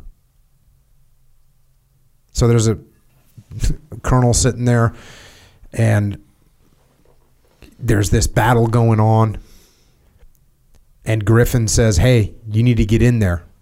And the colonel says, well, hey, I don't think I should go in there. If these guys can't get it done, I don't think I should go in there unless I'm under orders. And Griffin says, very well, then I order you in. So he gives a little pushback. Hey, this doesn't seem like a great call. And then he gets told, you're going in. The gallant colonel bows. It is Richardson of the 7th Wisconsin. Grasps his regimental colors in his own hand, significant of the need of his resolution in face of it, and rides forward in advance of his men. What can they do but follow such example? General Warren, with intensity of feeling that is now desperation, snatches his corps flag from the hands of its bearer and dashes up to Richardson's side. And so the two leaders ride, the corps commander and his last visible colonel, colors aloft, reckless of the growing distance between them and their followers, straight for the smoking line, straight for the flaming edge, not hesitating at the breastworks. Over they go, one with swelling tumult of soul, where the passion of suffering craves outburst in action, the other with obedience and self-devotion, love-like, stronger than death. Over the breastworks, down among the astonished foe, one of whom, instinct overmastering admiration, aims at the foremost a deadly blow, which the noble youth rushes forward to parry, and shielding with his own breast of his uncaring commander, falls to earth, bathing his colors with his blood. Need more be told? Do men tarry at such a point? One crested wave sweeps on, another broken rolls away. All is lost, and all is won. Slowly, Warren returns over the somber field.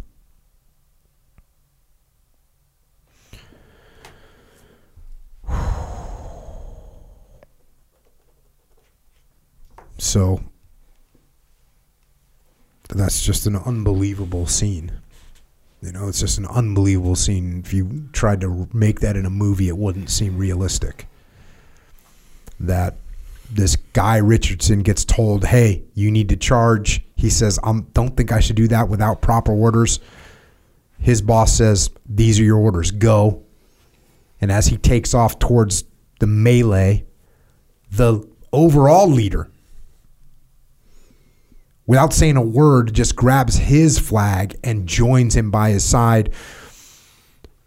Once they get to the enemy lines, somebody takes aim at Warren, and Richardson basically jumps in front of him. He says blow. I don't know if it was a shot or if it was a sword or what it was, but I'm assuming he was shot, and Richardson takes the round. I mean, you consider like an enemy breastworks, and they're coming over it in their horses, and then once they come over, they got to be in and amongst them. Mm-hmm. So it could have been either. Could have been a sword, I guess. A bayonet. Bayonet. Yep. Yeah. Yep.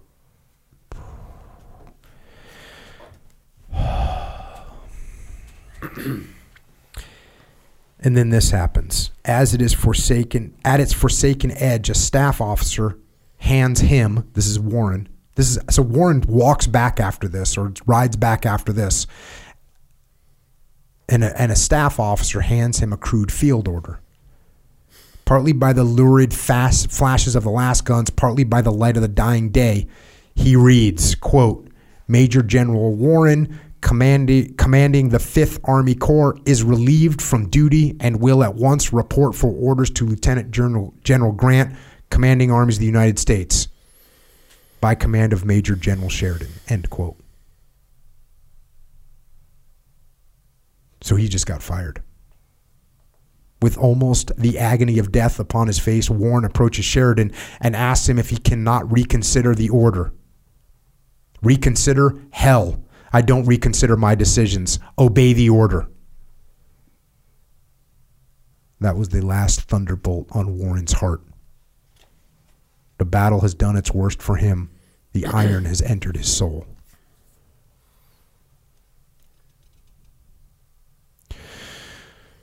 So, all that kind of mayhem and disorganization and all those different orders and stuff caused eventually him to get fired.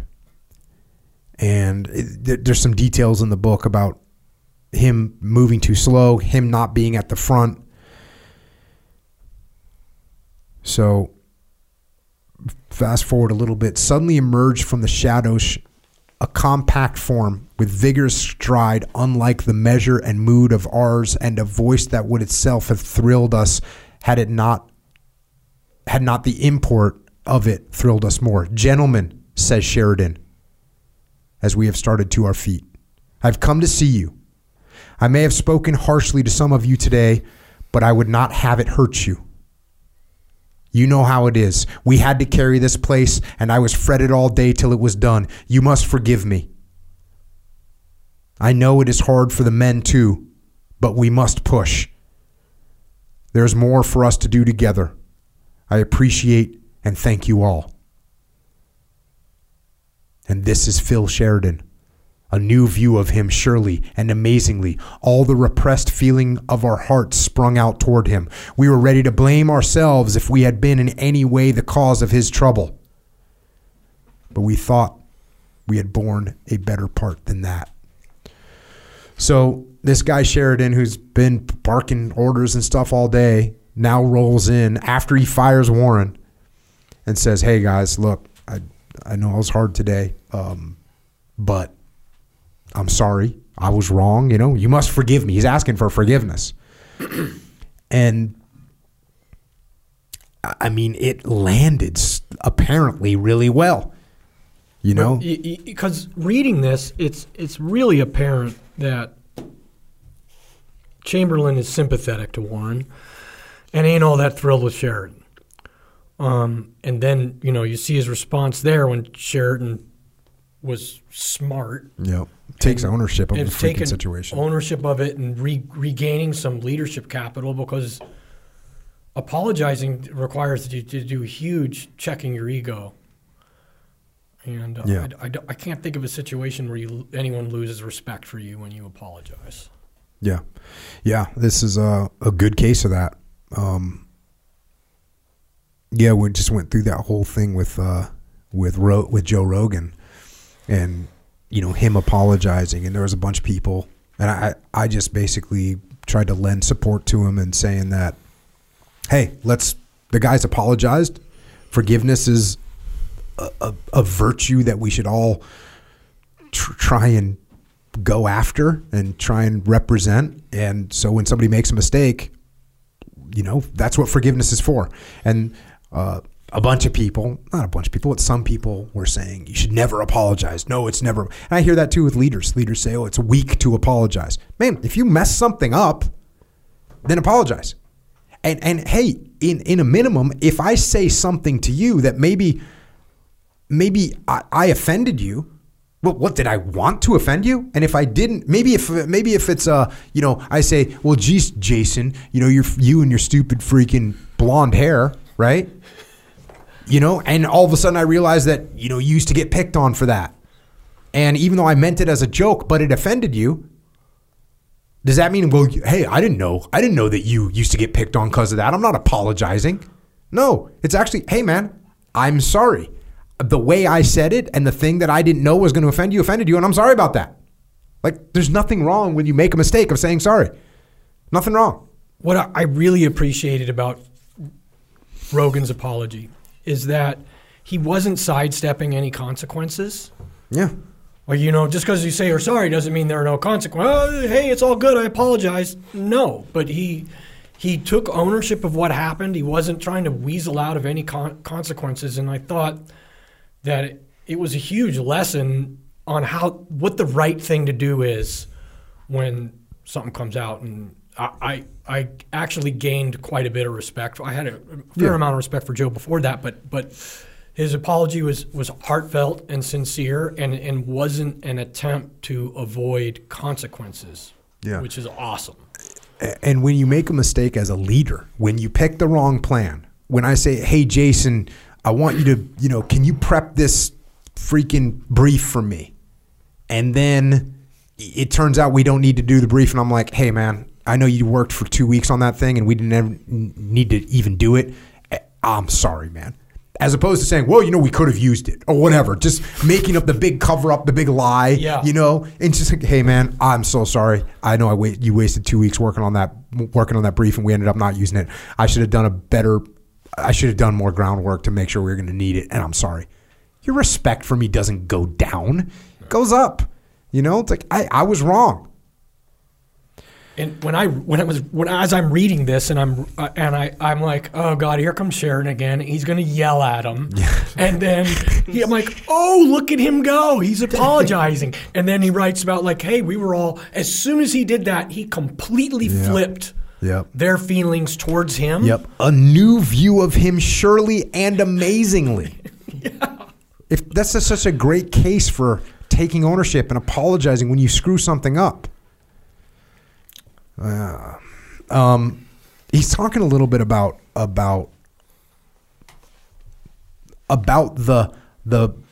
personalities and the attitudes. And one thing he's talking about Sheridan. So this is sort of a detached moment. He says Sheridan does not entrench. He pushes on, carrying his flank and rear with him, rushing, flashing, smashing. He transfuses into his subordinates the vitality and energy of his purpose, transforms them into part of his own mind and will. He shows the power of a commander, inspiring both confidence and fear. As a rule, our corps and army commanders were men of brains rather than magnetism. They relied on brains in others. Warren was one of these. He was well capable of organizing an entire plan of battle on a great field. He would have been an admirable chief of staff of the army. So again, this is the personality of Warren. Warren was like not a dynamic, charismatic individual. He was good at planning. Their brains outweigh temperament. So when you're coming up with a plan, your brains are more important. He could see the whole comprehensively and adjust the parts to subordinate it. But he had a certain ardor of temperament, which, although it brought him distinction as a subordinate commander, seemed to work against him as a corps commander. Yeah, this is, man, you gotta adjust. Look, well, we'll get into it. Well, we'll just do it now. Look, if you are the second in command, if you're the chief operating officer, you got to make things happen. And you're the one that goes, hey, Jason, you need to get this shit done right now. And you're like, yeah, got it, boss. And then I elevate to being the CEO. I need to change my behavior. And I need to be the bigger personality, the more positive personality. That's what I need to do. The more charismatic, the more dynamic. I don't want to be the one in the weeds when I'm overall in charge. Now, if I have the personality where like, hey, I'm a great at coming up with the plans and this is the way we're going to do this, that's cool. But when I promote above that and now I've got to show the vision, you gotta adjust and you got to grow and you got to mature. And by the way, sometimes you go back down to that position because you could be leading a department where you got to be kind of charismatic and then you get promoted to COO. Now you got to be like a little bit more of the planner and a little bit more mechanical. And then you get promoted to CEO, and now you got to be back to the dynamic individual again. So, so part of the reason I want to say that is because, yes, you have a personality. We all have a personality. But you don't necessarily, have to behave the same way. And like when I was an assistant platoon commander, I had to subdue some of my enthusiasm about things. When I was more into the detailed planning. Hey, I got that paperwork. Let me run that. When I was a platoon commander, all of a sudden I stepped up into the more dynamic role, got out of the details. And that's what you're going to have to do throughout your career. And you have to pay attention to what your personality sort of lends itself to. There was guys that I worked for that were executive officers, the number 2 in command at a SEAL team, and they were great executive officers. As commanding officers, maybe not so great. There was people that were great commanding officers. As executive officers, maybe not so great. They just have a personality. But at least you should know where your personality is and then modulate your personality to the job that you're in. Yeah, and the only way you're going to do that is to detach. Yeah. That's the only way. Otherwise, you're just swept away by your personality. Yeah. And so that, in the Navy, every 2 years you're promoting. And right about the time you figure out how to do that job, you get up to the next job, and then you're doing the next job like that last job for a little while until you figure things out. Mm-hmm.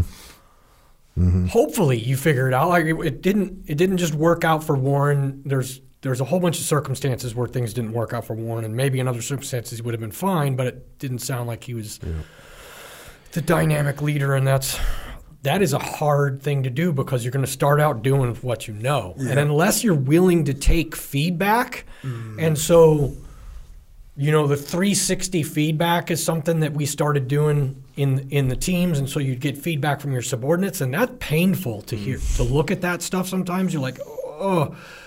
But it's so liberating because you're like, oh, okay. And you can tell when you read the feedback on who's kissing ass and who's just angry about everything and they're just going to be angry about it, and who's giving you honest feedback. It's like, oh, I got to stop doing that or adjust that, or I'm stepping on that guy's toes, and pull it back. Still here talking about Warren. He said it led him to go in personally with a single division or brigade when a sharp fight came on. Doing this when having a larger command, one takes the risk of losing grasp of the whole. So he's going into that like, hey, I'm used to doing this job down in the weeds. I'm going to get down in the weeds. That was what he did, trying to change the front with Crawford's division under fire. It was a difficult thing. He put his personality into it, which is what you just said, Jason, just as Sheridan would do and did in this very fight.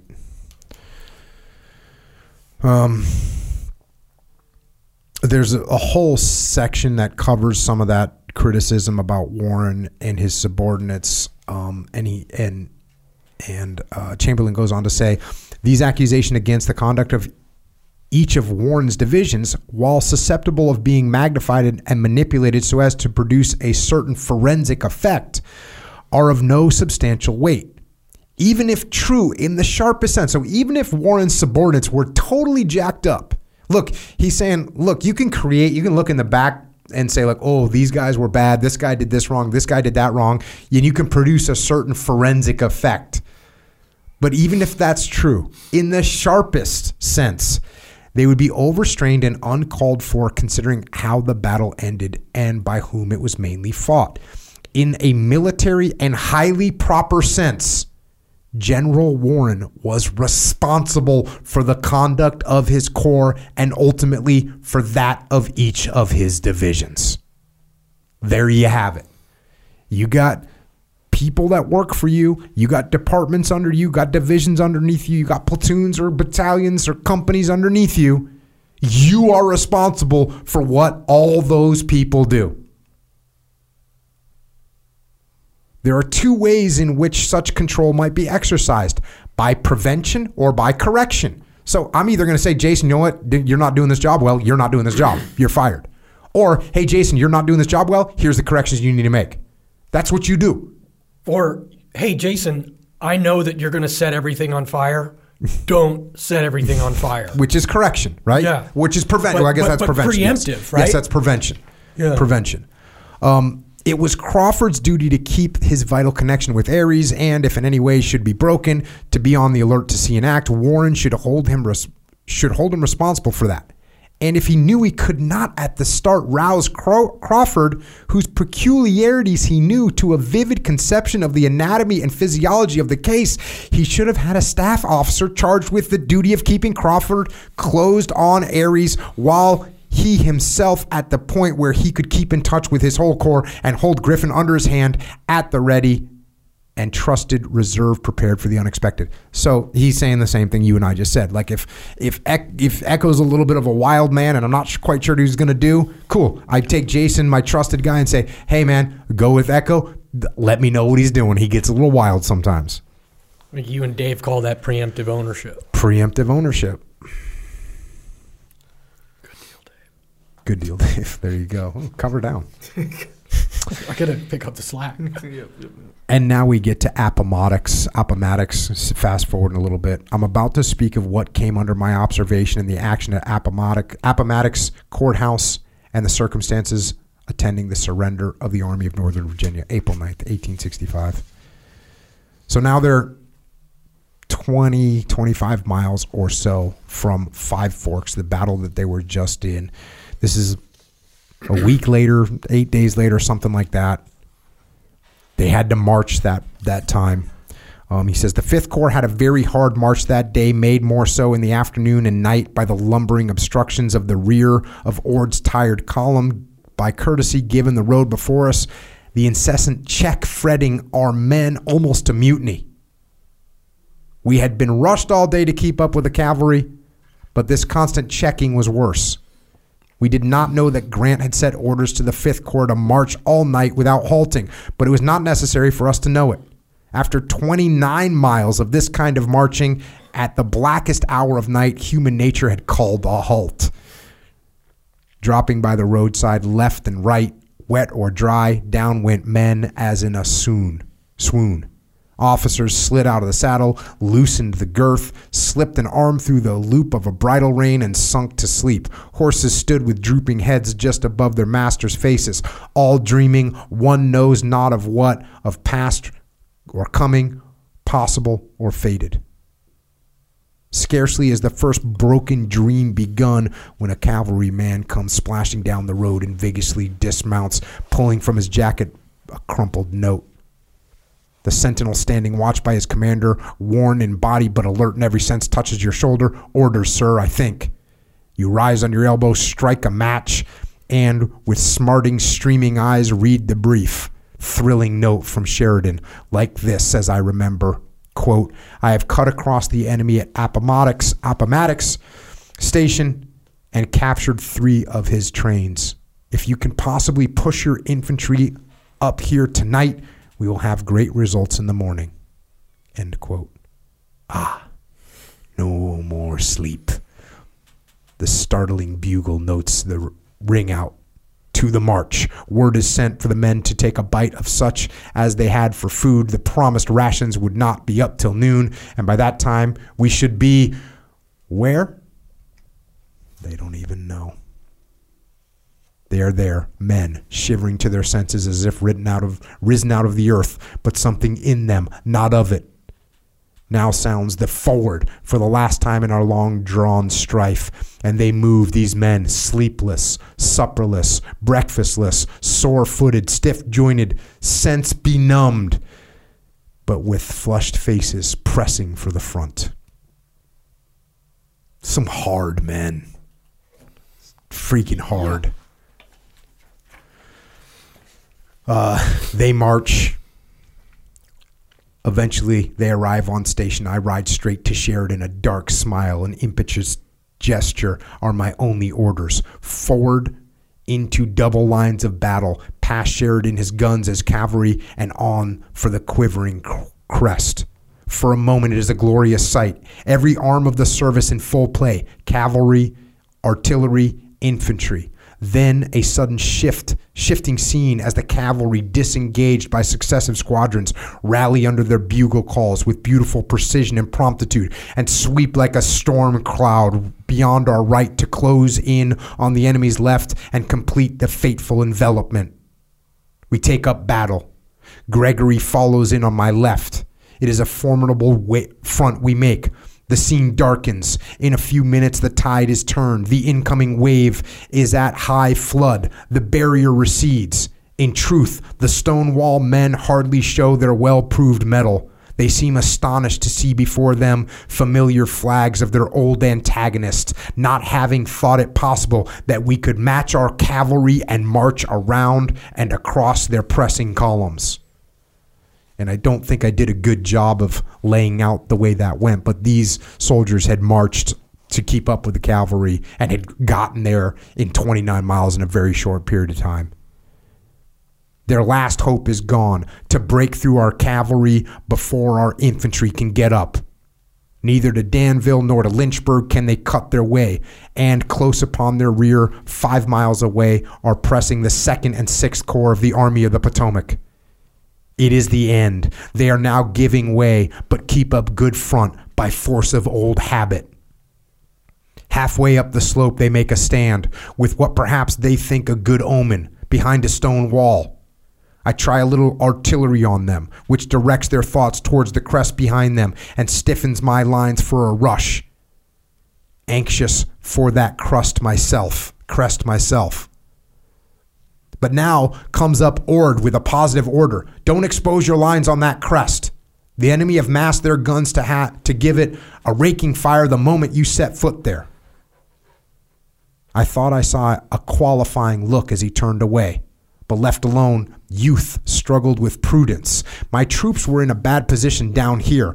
I did not like to be the underdog. It was much better to be on top and at least know what was there beyond. So I thought of Grant and his permission to, quote, push things when we got them going, and of Sheridan and his last words as he rode away with his cavalry, smiting his hands together, quote, now smash 'em. I tell you, smash 'em, end quote. So we took this for orders, and on the crest we stood. One booming cannon shot passed close along our front, and in the next moment all was still. So he gets told, don't go up to that crest. But he's in a bad situation anyways, and he thinks, hey, this isn't good. What are some other orders I've received recently? Well, I've also got told to push things. I've also got told to smash them. So I'm going to take some initiative here, and we're going. We're going to get to that crest. And when he gets up there, turns out there's just one cannon shot. We had done it, had exposed ourselves to the view of the enemy, but it was an exposure that worked two ways. For there burst upon our vision a mighty scene, fit cadence, the story of tumultuous years, encompassed by the cordon of steel that crowned the heights about the courthouse. On the slopes of the valley formed by the sources of the Appomattox lay the remnants of that far-famed army, counterpart and companion of our own in momentous history, the Army of Northern Virginia, Lee's army. And so now he's standing up in this position looking down and can see the entire scene from his elevated position, and including the Appomattox. Around, and here's what he describes, around its edges, now trodden to mire, swarms an indescribable crowd. Worn out soldier struggling to the front, demoralized citizen and denizen, white, black, and all shades between, following Lee's army or flying before these suddenly confronted terrible Yankees pictured to them as demon shape and bent. Animals, too, of all forms and grades, vehicles of every description and non-description, public and domestic, four-wheeled, or two, or one, heading and moving in every direction, a swarming mass of chaotic confusion. So with a fervor of devout joy, as when perhaps the old crusaders first caught sight of the holy city of their quest, with an uproaring of heart that was half pagan, half prayer, we dash forward to the consummation. A solitary field piece in the edge of town gives an angry but expiring defiance. We press down the little slope, through a little swamp, over a bright swift stream. Our advance is already in the town. Only the narrow street between the opposing lines, and hardly that. There is wild work that looks frightening, but not much killing, nor even hurting. The disheartened enemy take it easy. Our men take them easier. It is a wild, mild fusing, earnest, but not deadly earnest. A young orderly of mine, unable to contain himself, begs permission to go forward and dashes in, sword flourishing as if he was a terrible fellow. His demonstrations seemingly more amusing than resisted, for he soon comes back hugging 4 sabers to his breast, speechless at his achievement. New guy going in. So you can see the Confederate army is kind of falling apart, and these guys are charging in expecting a fight, and there's just not that much of a fight. And then this. Suddenly rose to our sight another form, close in our own front. A soldierly young figure, handsomely dressed and mounted. A Confederate staff officer, undoubtedly, to whom some of my advance line seemed to be pointing my position. Now I see the white flag earnestly borne, and its possible purport sweeps before my inner vision like a wraith of morning mist. He comes steadily on, the mysterious form in gray, my mood so whimsical, sensitive, that I could even smile at the material of the flag, wondering where in either army was found a towel, and one so white. But it bore a mighty message, that simple emblem of homely service wafted hitherward above the dark and crimson streams that never can wash themselves away. The messenger draws near, dismounts with graceful salutation, and hardly suppressed emotion delivers his message. Sir, I am from General Gordon. General Lee desires a cessation of hostilities until he can hear from General Grant as to the proposal of surrender. What word is this? So long, so dearly fought for, so feverishly dreamed, but never, but ever snatched away, held hidden and aloof, now smiting the senses with dizzy flash. Surrender? We had no rumor of this from the long messages that had been passing between Grant and Lee for now these 2 days behind us. Surrender? It takes a moment to gather one's speech. Sir, I answer, that matter exceeds my authority. I will send to my superior, General Lee is right. He can do no more. All this with a forced calmness covering a tumult of heart and brain. I bid him wait a while, and the message goes up to my corps commander, General Griffin, leaving me mazed at the boding change. Even here, he's trying to remain calm. Like purposely forced calmness. Now from the right come foaming up in cavalry fashion 2 forms I had watched from away beyond. A white flag again held strong aloft, making straight for the little group beneath our battle flag. High borne also the red Maltese cross on a white field that had thrilled hearts long ago. I see now that it is one of our cavalry staff in the lead. Indeed, I recognize him, Colonel Whitaker of Custer's staff, and hardly keeping pace with him, a Confederate staff officer. Without dismounting, without salutation, the cavalryman shouts, "This is unconditional surrender. This is the end." Then he hastily introduces his companion and adds, "I am just from Gordon and Longstreet. Gordon says, for God's sake, stop this infantry or hell will be to pay. I'll go to Sheridan." He adds and dashes away with a white flag, leaving Longstreet's aide with me.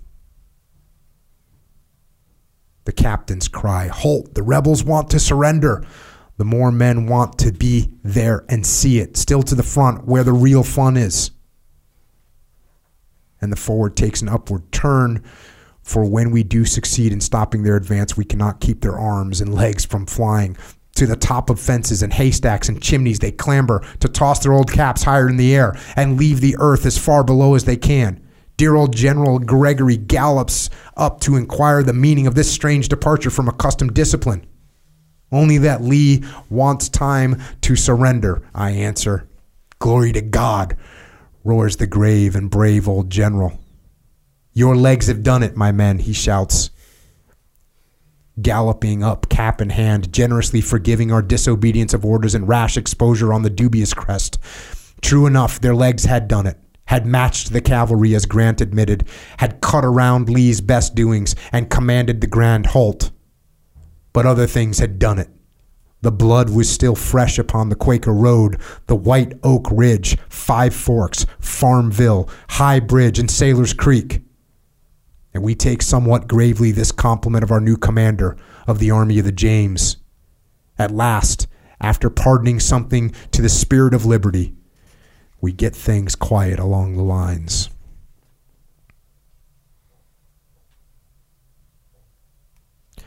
One o'clock comes. No answer from Lee. Nothing for us but to shake hands and take arms to resume hostilities. As I turned to go, General Griffin said to me in a low voice, "Prepare to make or receive an attack in 10 minutes. It was a sudden change in tone in our relations and brought a queer sensation. Where my troops had halted, the opposing lines were in close proximity. The men had stacked arms and were resting in place. It did not seem like war we were going to recommence, but willful murder. But the order was only to prepare, and that we did. Our troops were in good position, my advance line across the road, and we stood fast, intensely waiting. I had mounted and sat looking at the scene before me, thinking of all that was impending and depending, when I felt it coming upon. A strange sense of some presence, invisible but powerful, like those unearthly visitants told of in ancient story charged with supernatural message. Disquieted, I turned about, and there behind me, riding in between my two lines, appeared a commanding form, superbly mounted, richly accoutred, of imposing bearing, noble countenance, with expression of deep sadness overmastered by deeper strength. It is no other than Robert E. Lee. And seen by me for the first time within my own lines, I sat immovable with a certain awe and admiration. He was coming with a single staff officer for the great appointed meeting which was to determine momentous issues. Not long after, by another in-leading road appeared another form, plain, unassuming, simple, and familiar to our eyes, but to the thought as much inspiring as Lee in his splendor and his sadness. It is Grant. He too comes with a single aide, a staff officer of Sheridan's. Slouched hat without cord, common soldier blouse unbuttoned, on which, however, the 4 stars, high boots, mud splashed to the top, trousers tucked inside, no sword but the sword hand deep in the pocket, sitting his saddle with the ease of a born master, taking no notice of anything at all his faculties gathered into intense thought and mighty calm. He seemed greater than I had ever seen him, a look of another world about him. No wonder I forgot altogether to salute him. Anything like that would have been too little.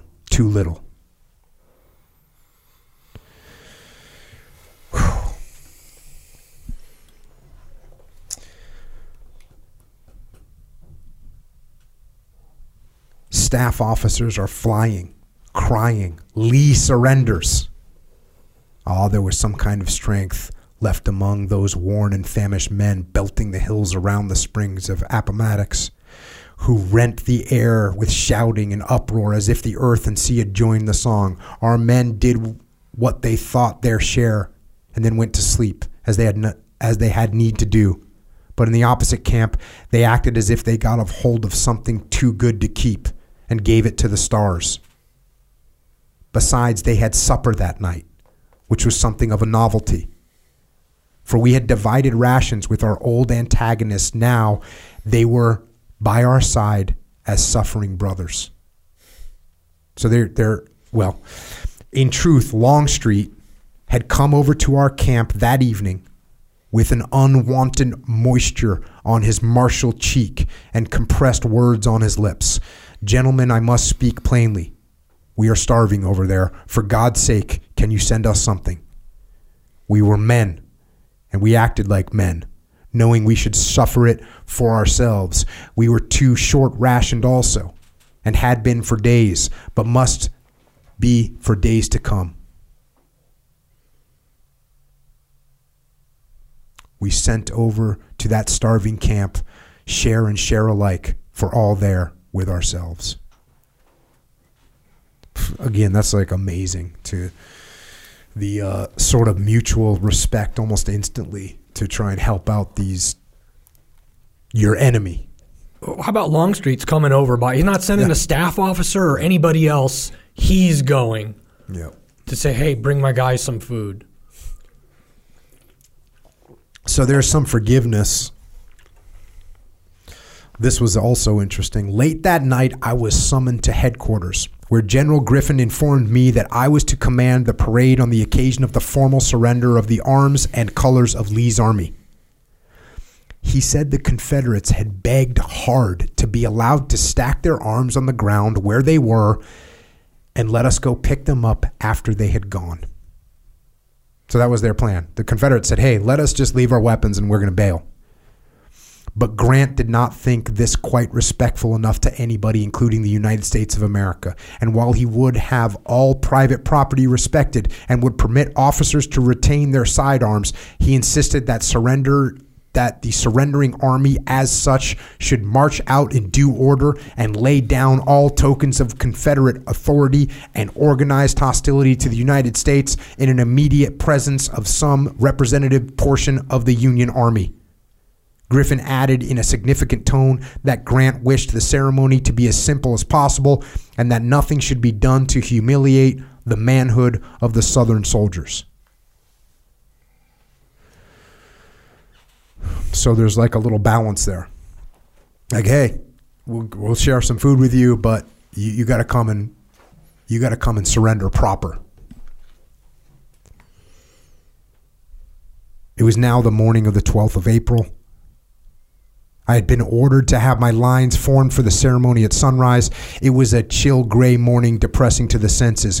We formed along the principal street. We were the remnants also. Massachusetts, Maine, Maryland, Michigan, Pennsylvania, New York. Veterans and replaced veterans. Cut to pieces, cut down, consolidated, divisions into brigades, regiments into one, gathered by state origin, back to their place of birth. This little line, quintessence, or metapsychosis of Porter's old core of Gaines Mill, of Mavern Hill, men of near blood born, made nearer by blood shed. Those facing us, now, thank God, the same. Our earnest eyes can scan the busy groups on the opposite slopes, breaking camp for the last time, taking down the little shelter tents and folding them carefully as precious things, then slowly forming ranks as for unwelcome duty. And now they move. The dusky swarms forge forward into gray columns of march. On they come with the old swinging root step and swaying battle flags. Instructions had been given.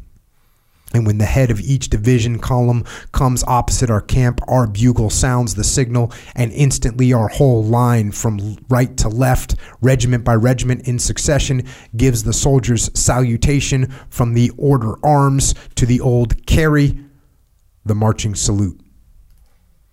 Gordon at the head of the column, riding with heavy spirit and downcast face, catches the sound of shifting arms, looks up, and taking the meaning, wheels superbly, making himself and his horse one uplifted figure, with the profound salutation as he drops the point of his sword to the boot toe. Then, facing to his own command, gives word for successive brigades to pass us with the same position of manual. Honor answering for honor. On our part, not a sound of trumpet, nor roll of drum, not a cheer, nor word of whisper, of vain glorying, nor motion of a man standing again at the order, but an awed stillness, rather, and breath-holding, as if it were the passing of the dead. They fix bayonets, stack arms, then hesitantly remove cartridge boxes and lay them down. Lastly, reluctantly, with agony of expression, they tenderly fold their flags, battle-worn and torn, blood-stained, heart-holding colors, and lay them down. Some frenziedly rushing from the ranks, kneeling over them, clinging to them, pressing them to their lips with burning tears. And only the flag of the Union greets the sky. What visions thronged as we looked into each other's eyes. Here passed the men of Antietam, the bloody lane, the sunken road, the cornfield, the Burnside Bridge, the men whom Stonewall Jackson on the second night at Fredericksburg begged Lee to let him take and crush the 2 corps of the Army of the Potomac, huddled in the streets in the darkness and confusion. The men who swept the 11th Corps at Chancellorsville, who left 6,000 of their companions around the bases of Culp's and Cemetery Hills at Gettysburg. These survivors of the terrible wilderness, the bloody angle at Spotsylvania, the slaughter pen of Cold Harbor, the whirlpool of Bethesda Church. Here comes Cobb's Georgia Legion, which held the stone wall on Mary's Heights at Fredericksburg, clothes before which we piled our dead for breastwork so that the living might stay alive.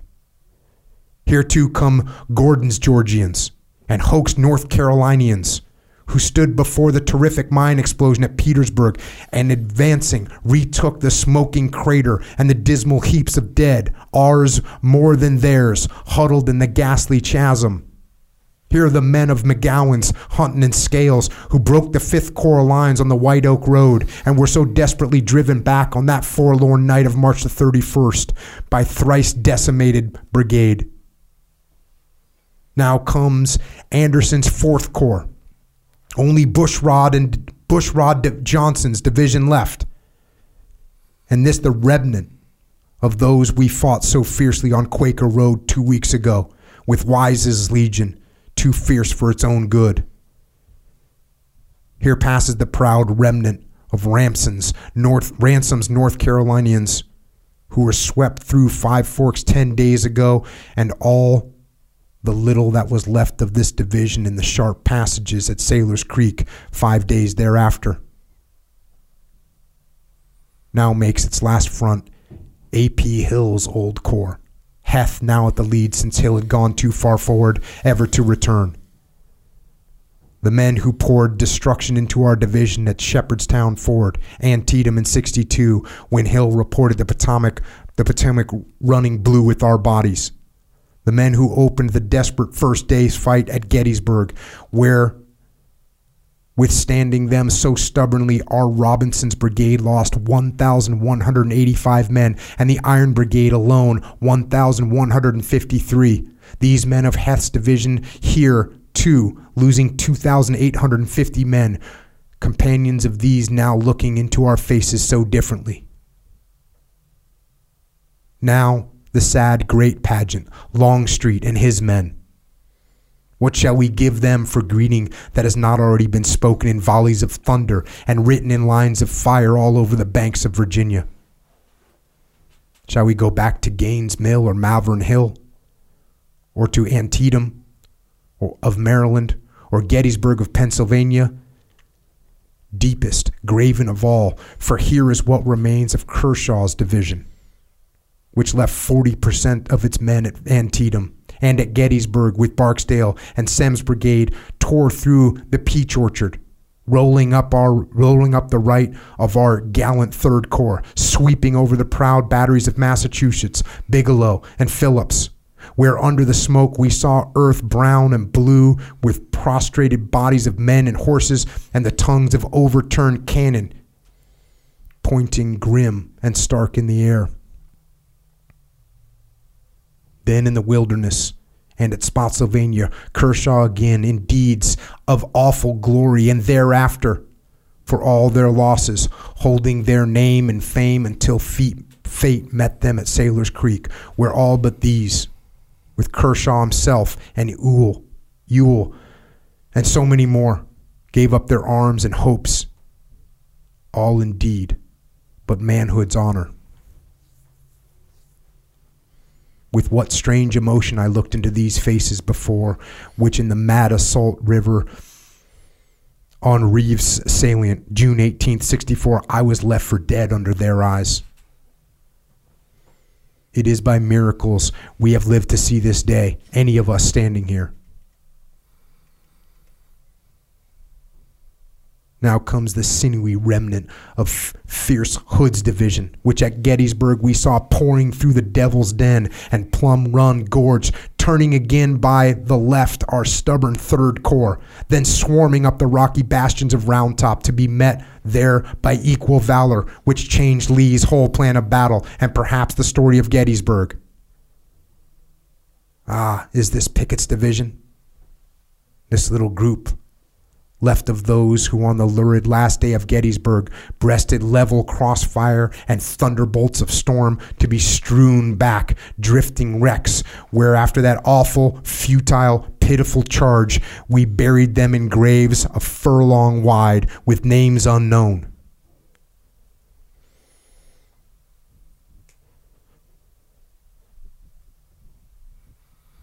Men again in the terrible cyclone sweep over the breastworks at Five Forks, met now so thin, so pale, purged of the mortal, as if knowing pain or joy no more.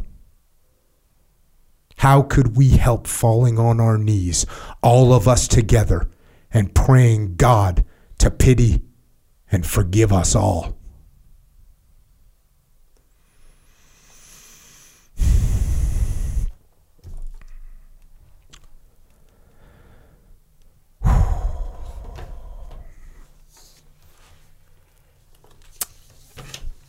So, I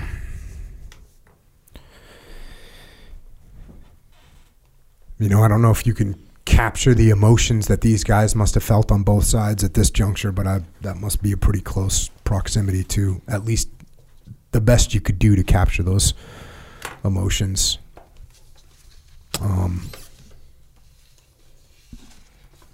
And there's another, the book goes on. And there's a powerful section where because that section there, you know, he kind of calls out name by name of the various units. And there's a section where there's a parade for the Army of the Potomac. And it's incredibly powerful as well. And he goes by unit by unit. There's one point where he brings up the fact that while Warren, there was basically a trial because Warren said, hey, I shouldn't have been fired. He wanted to kind of redeem himself. And he brings up a point where someone was asking, one of the cross-examining lawyers asked Warren, hey, when you were in this battle, where were your regulars? And Warren looks at him with a bold and quivering lip and says, buried, sir, at Gettysburg. And yeah, it's hard to do this book justice without just reading the entire thing. And there's just stories upon stories in this book, and lessons, so many lessons that we barely touched into. Like I said before, if you get a chance to go to Gettysburg, go there. Go there. We go there. If you want to come there with us, go check that out. But there's one more section that I wanted to cover in the book. Joshua Chamberlain he's with some of his surviving troops in Maine. And there'd been some kind of scrambling of the organization, the 20th Maine, to become combined with the 16th and the 2nd. And the war's finished. And I tried to figure out how long after the war this was. I couldn't quite identify when exactly this was, but they're at a banquet, and Chamberlain, you know, both these podcasts we were talking about the flags and the meaning of the colors, right? What they meant, what they represented. And during the defense of Little Round Top, at some point they had lost their colors. At some point, you know, during this freaking mayhem, they lost their colors. And this is a symbolic event. But like I said, like you were saying, it's a tactical event. There's actually a tactical reason for those colors, but it's also symbolic as well. And at some point, during the Battle of Gettysburg, and I'm not exactly sure when it was. I don't even know if it was during Round Top, that defense. But at some point, the soldiers from Maine, the colors were lost for a little while. And Chamberlain wants to address that directly to the surviving troops in this speech. And I just want to read one section of it. He says, your colors, it was said, were lost. That word came to me when, on the morning of the 2nd, I reached the crest far to the rear of that where you had stood. And I felt a shock, but not of shame.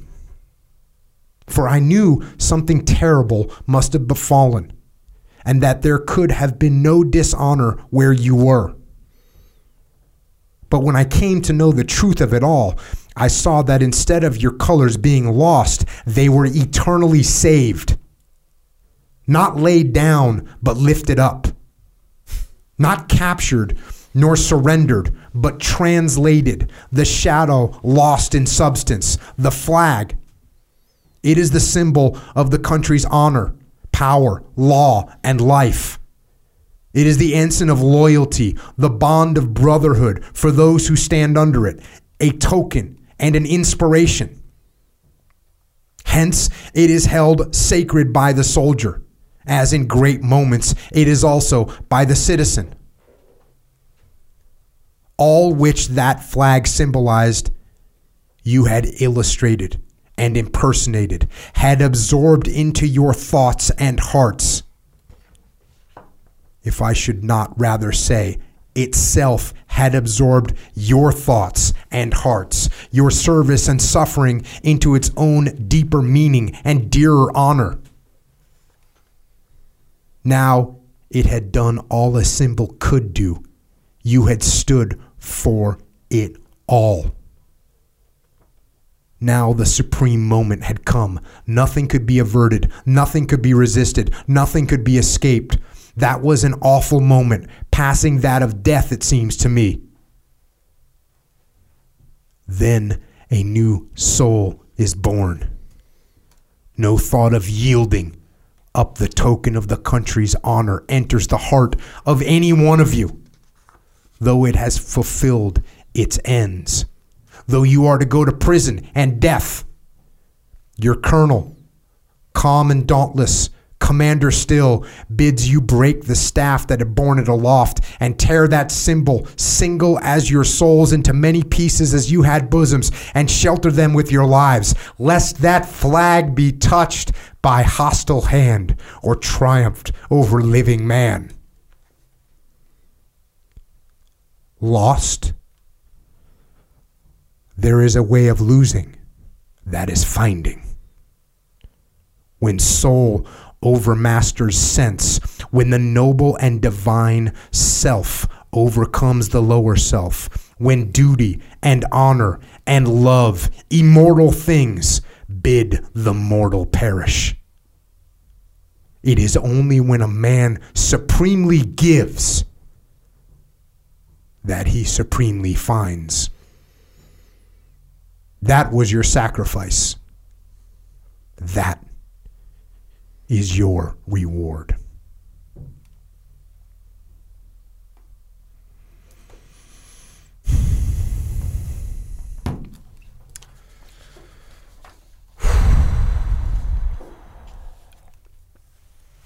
When we talked about the surrender, it was him describing it, and later parts of the book, you find out that salute that they gave to the Confederates, they weren't ordered to do that. He just straight up did that out of chivalry. And then as the Confederates are coming past and they think that they're like, their heads are down, and they see that, they think the Union armies are making fun of them or laughing at them or scoffing at them. And they receive that salute. And they give the salute back. It's just an incredible description. Yeah. Yeah. It's I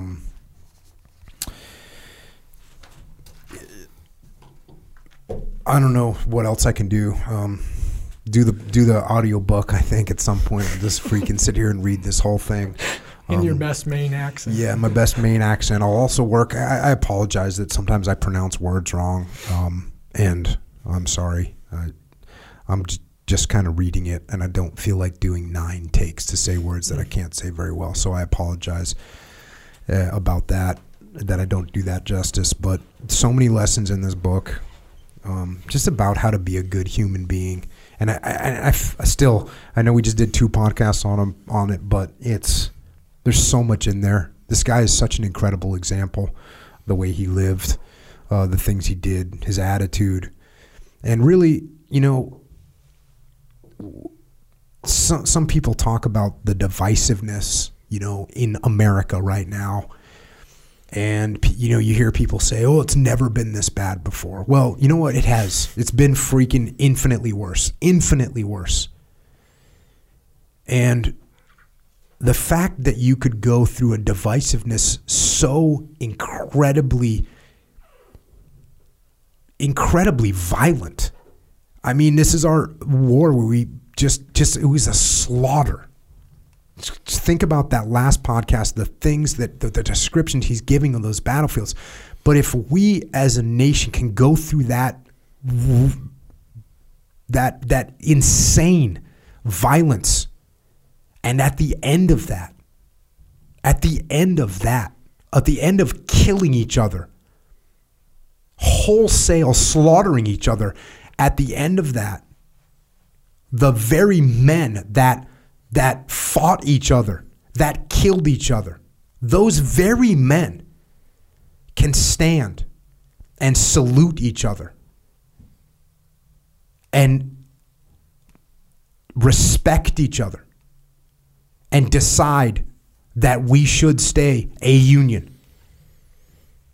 If we as a country can get through that, then I only can hope that we can move past some of the bickering that we have today and hold up this flag and unify all of us together to continue to provide a place in the world with freedom for all.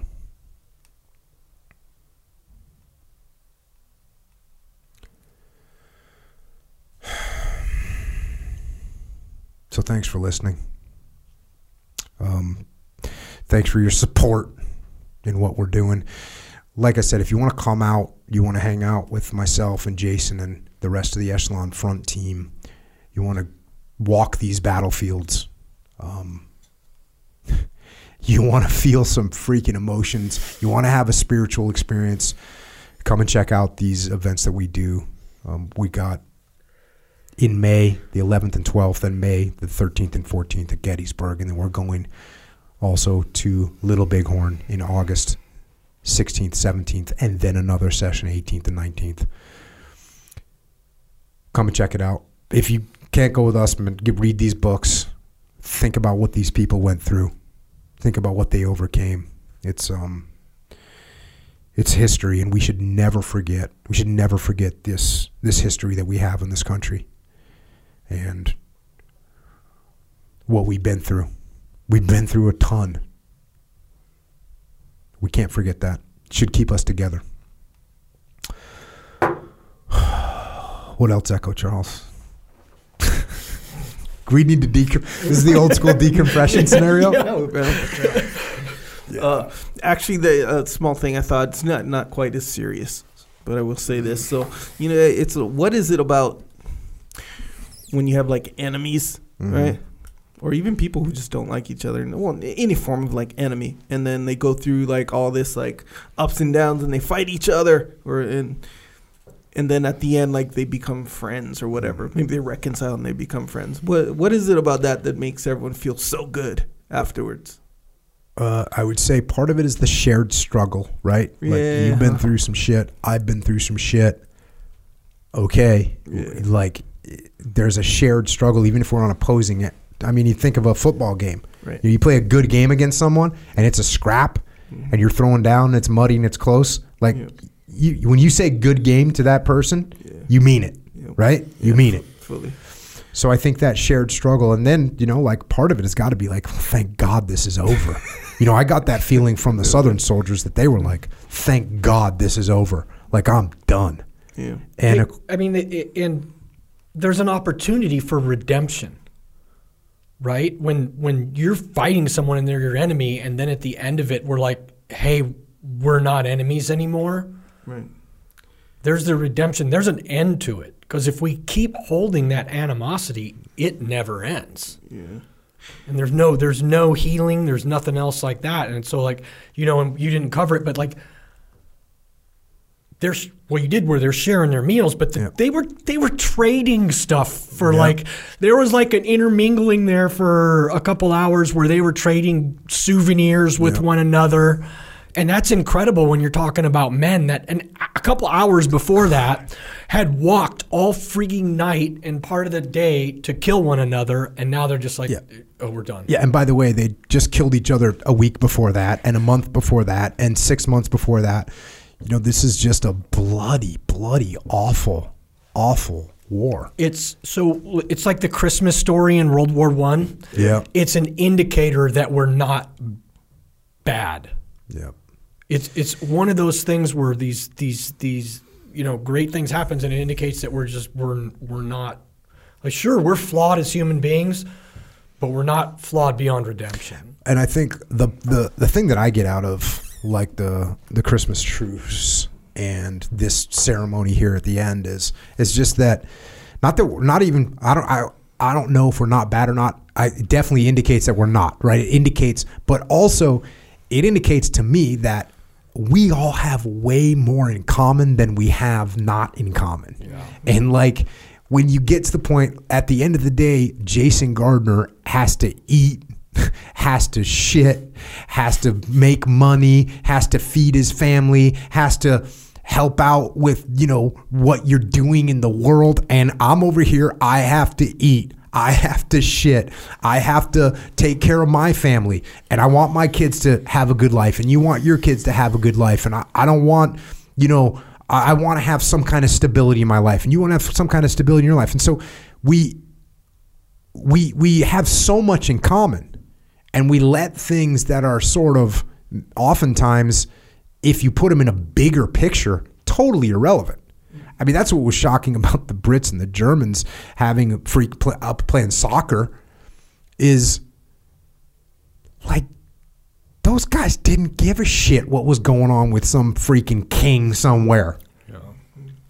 They didn't care. They're like, what? Why do I care about this land over here in France? I live in Germany, bro. You live in England. Like, I don't care. The French people lived here. Let them live here. What are we doing? So we get wrapped around some dumb shit. And, in this case, it's definitely a very distinct reason for fighting. And the Union had to go through this turmoil to rid itself of slavery.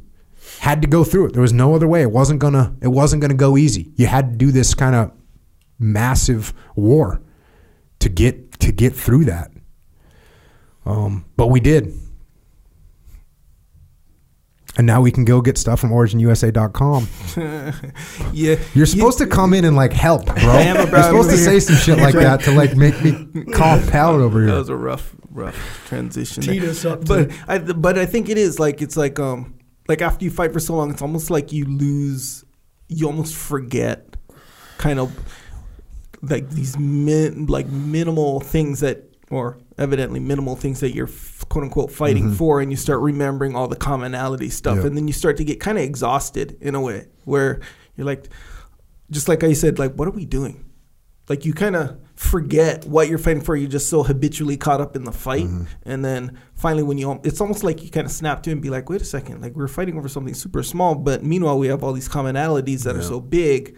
And then it's like a fight, it's like a relief, And I think even when you engage in a battle, what do you call it, when two other people battle and you're just witnessing it and you see them battling, you're taking this guy's side, then you're taking this guy's side or whatever. Yeah. And then they finally make up, you kind of feel good too for some reason. You ever seen a rivalry end between some people? It feels kind of good. Yeah. Yeah. I sometimes I've gotten asked a couple times, would I want to go back to Iraq? And I'm not there yet at all. I'm not hey, let's check it out. Check the battlefield in Ramadi. Go look at Baghdad. I'm not there. I don't have any desire to do that. I don't know if I'll get there. Ramadi's just rubble anyway. They're not rebuilding it at all? I don't know. But I think when liberating it from ISIS didn't go well. I saw those videos. It was freaking rubble. Yeah. House by house. There might be bad guys in there. Nuke it. Yeah.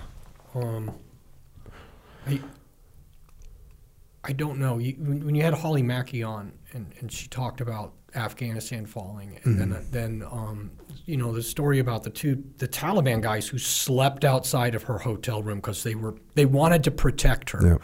So even they're our enemy, and you can see your enemies acting with honor, and I think that was definitely honorable because I didn't think that was going to work out that well for her. When I heard that story, I'm like, how did you even make it back? I know. When she was over there, I was like, it might be a good time to leave. It might be good. You're not going to be able to leave now. I was like, oh, Mike, you should probably leave. You should probably leave. Oh, you're not going to be able to get out of there. And she got out of there. Boy, she's a brave woman. Yes. I asked him, do you think maybe you're a little naive? She's like, yeah, maybe. I wouldn't be rolling around in there. Maybe I'm too paranoid. Maybe I'm too risk averse. Wait, you just see one too many videos. Yeah. Somebody in an orange jumpsuit who's somewhere they weren't supposed to be, and you're just like, yeah, God. All right, what else, Echo? Speaking of videos, Origin USA. They got some cool videos on their YouTube channel. True. If you're interested, you can see how all the American-made stuff is made, including Jocko Fuel, by the way. Yep. Yep, and guess what? We at Origin Maine have unified the North and the South. We have factories up in Maine. We have factories in North Carolina. Yes. We're all on the same team, the American team. Begun. The healing continues. The healing continues. Yes. I haven't been down to the North Carolina factory. I'm looking forward to getting down there and meeting everyone. I got some roots in North Carolina. And, you know, I obviously have the New England roots. New Englander. Who's your roots out in? Just on my mom's side. Yeah. I was born there. I got some roots in South Carolina. You my do. My dad's side. Yeah. Beautiful state. True story. Yeah. You're a straight up descendant of slaves, correct? From South Carolina? South Carolina, yeah. True. That at the end of the Civil War, about 10% of the Union Army was former slaves that had escaped to the North. And if you think about that number, 10% of the Union Army, that means basically every able-bodied former slave man straight up just went and fought. Joining the cause. It's freaking legit. Yeah. That's freaking legit. But yeah, speaking of legit, look, okay, we'll talk about some energy drinks. Legitimate, not illegitimate, because that's a stigma that energy drinks used to have. We don't have that anymore. Jocko, go. Healthy energy drink. Jason, you know about this. I heard you last time. You hear me. Also, a lot of other good supplements. Again, all American-made stuff. Yep. Good supplements. Go to jockofuel.com. Got some taste good protein. Got some joint health stuff. I kind of need a bulk right now. To be honest with you, all day. Yeah, bro. yeah. Do you get I don't know what the word is, because last time we talked about jiu-jitsu, post jiu-jitsu fatigue sets in, right? Hour and a half after jiu-jitsu, tired. Yep. You leave jiu-jitsu wired, kind of like amped, hyped. Yeah. By the time you get home, if you get home and then you eat, you're going into some serious like sleep mode.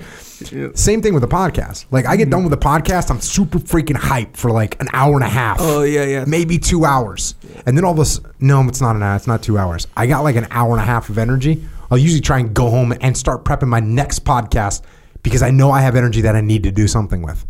But then it's mentally taxing to think and read and react. And you're so like deep into it.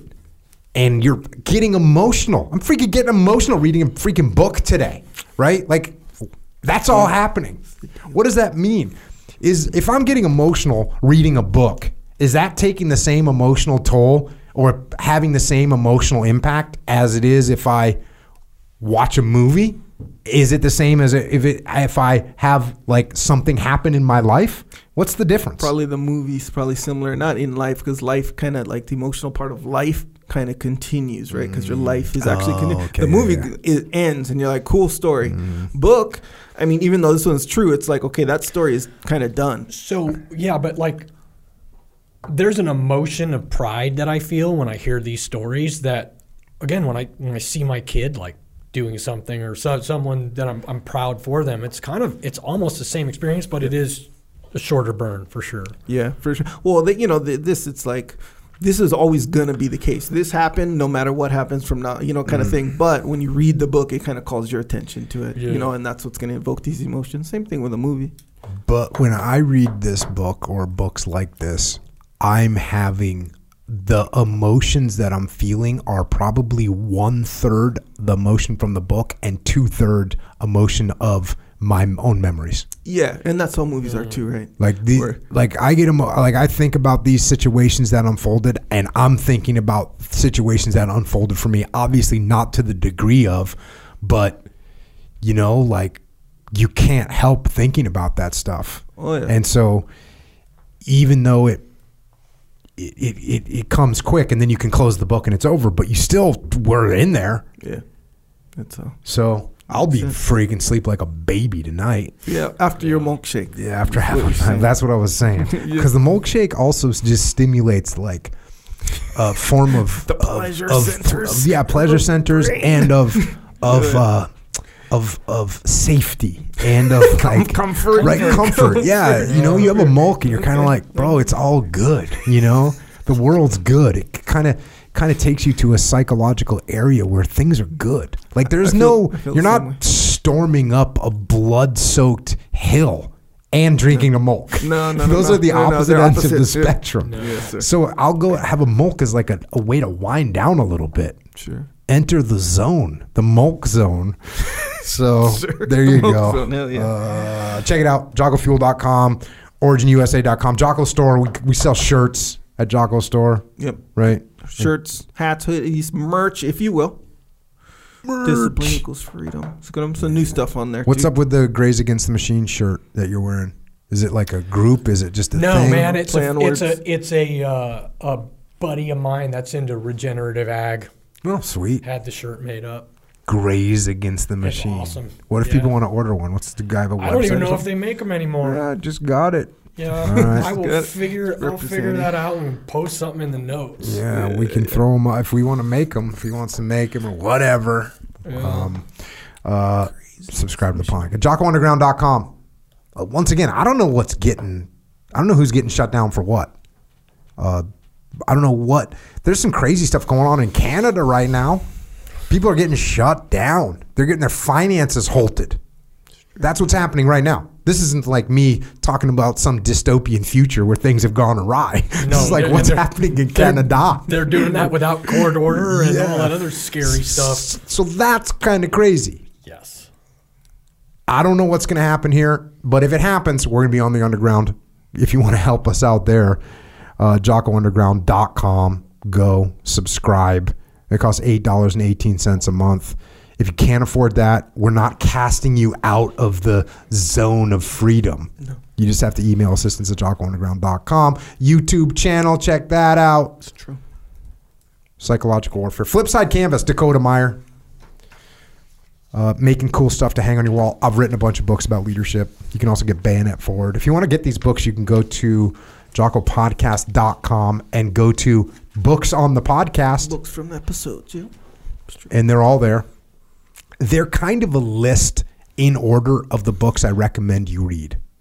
Now, would all things being, if I was to restack that book, that thing, would they be adjusted a little bit? There'd be some adjustments. This book would be further up there. I was never a huge Civil War guy until probably like 5 years ago. I don't know. It seemed like it was too far ago, whatever. Don't get me wrong. It's not like I wasn't interested in the Civil War at all, but I didn't start going deep. Not like, for me, it was always kind of number one, Nam, closest memory. Number two, World War II. Number three, Korea, because we didn't hear as much about that as we needed to. So the Civil War, there's been people asking me about the Civil War. I've got a stack of books ready for the podcast this is the one we're starting with, I guess. So you can get all that stuff at JockoPodcast.com. We have a leadership consultancy. If you want to check that out, we talk about leadership, not just in war. In fact, very little in war. Now it's about business. So go to echelonfront.com for that. We have an online training academy. Go to extremeownership.com. If you have a question about any of this and you want to ask Jason Gardner, or you want to ask me, or you want to ask Leif, or any of us, JP Donnell, you want to ask him something, go to extremeownership.com and you can go onto one of our Zoom sessions. You can just ask away. You can ask 19 questions if you want to.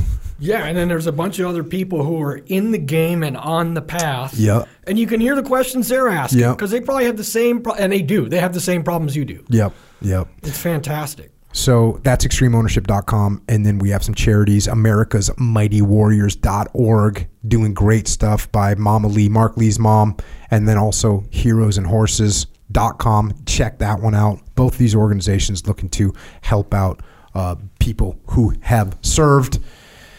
And if you want to hear more from us, we're on social media, which means in order to enter that, you got to go play Russian roulette with the algorithm. It's more like dodgeball, to be honest. Okay. It's like dodgeball. You can have some fun with it for sure, but yeah, you get if that thing gets ahead of you, you get caught up in a spiral. They're not letting that happen in China, by the way, because their kids aren't allowed to be on after such and such a time, and the things that they're allowed to look at are controlled by the state. Now, I don't support controlling things by the state, certainly. But if you don't pay attention, you can waste 45 minutes on social media. Whoa. 45 minutes. Yeah, you wind up, you're like, hey, what is my thumb doing? Why did it just go right there, hit Instagram, and now I'm sweeping past? I'm like, oh, stop it. Yeah. That's the algorithm's got you. I know. See, Echo's trying to defend the algorithm last time. No. The algorithm is like fire, right? It's like fire. It's okay. You can use it if you use it in a controlled way, but it can really easy catch hold of your whole household. Everything's burning. Everything's on fire. Very So destructive. be careful. Yes, sir. Jason, on Instagram, he's at jason.n.gardner. And on Twitter, he's Jason N. Gardner. And on the Twitter, on the gram, and on the Facebook. Boy. Hell yeah. Echo's at Echo Charles. I am at Jocko Willink. And, of course, thanks to all the military personnel out there for holding us safe here in the world, holding up the flag and doing your best to represent the ideals so everyone can see. We appreciate that. And, of course, here at home, thanks to our police and law enforcement, firefighters, paramedics, EMTs, dispatchers, correctional officers, Border Patrol, Secret Service, all the first responders. Thank you for what you do here at home to keep us safe. And until next time, remember that there is a way of losing that is finding. And as Joshua Chamberlain said, it is only when a man supremely gives that he supremely finds. So go out there and give.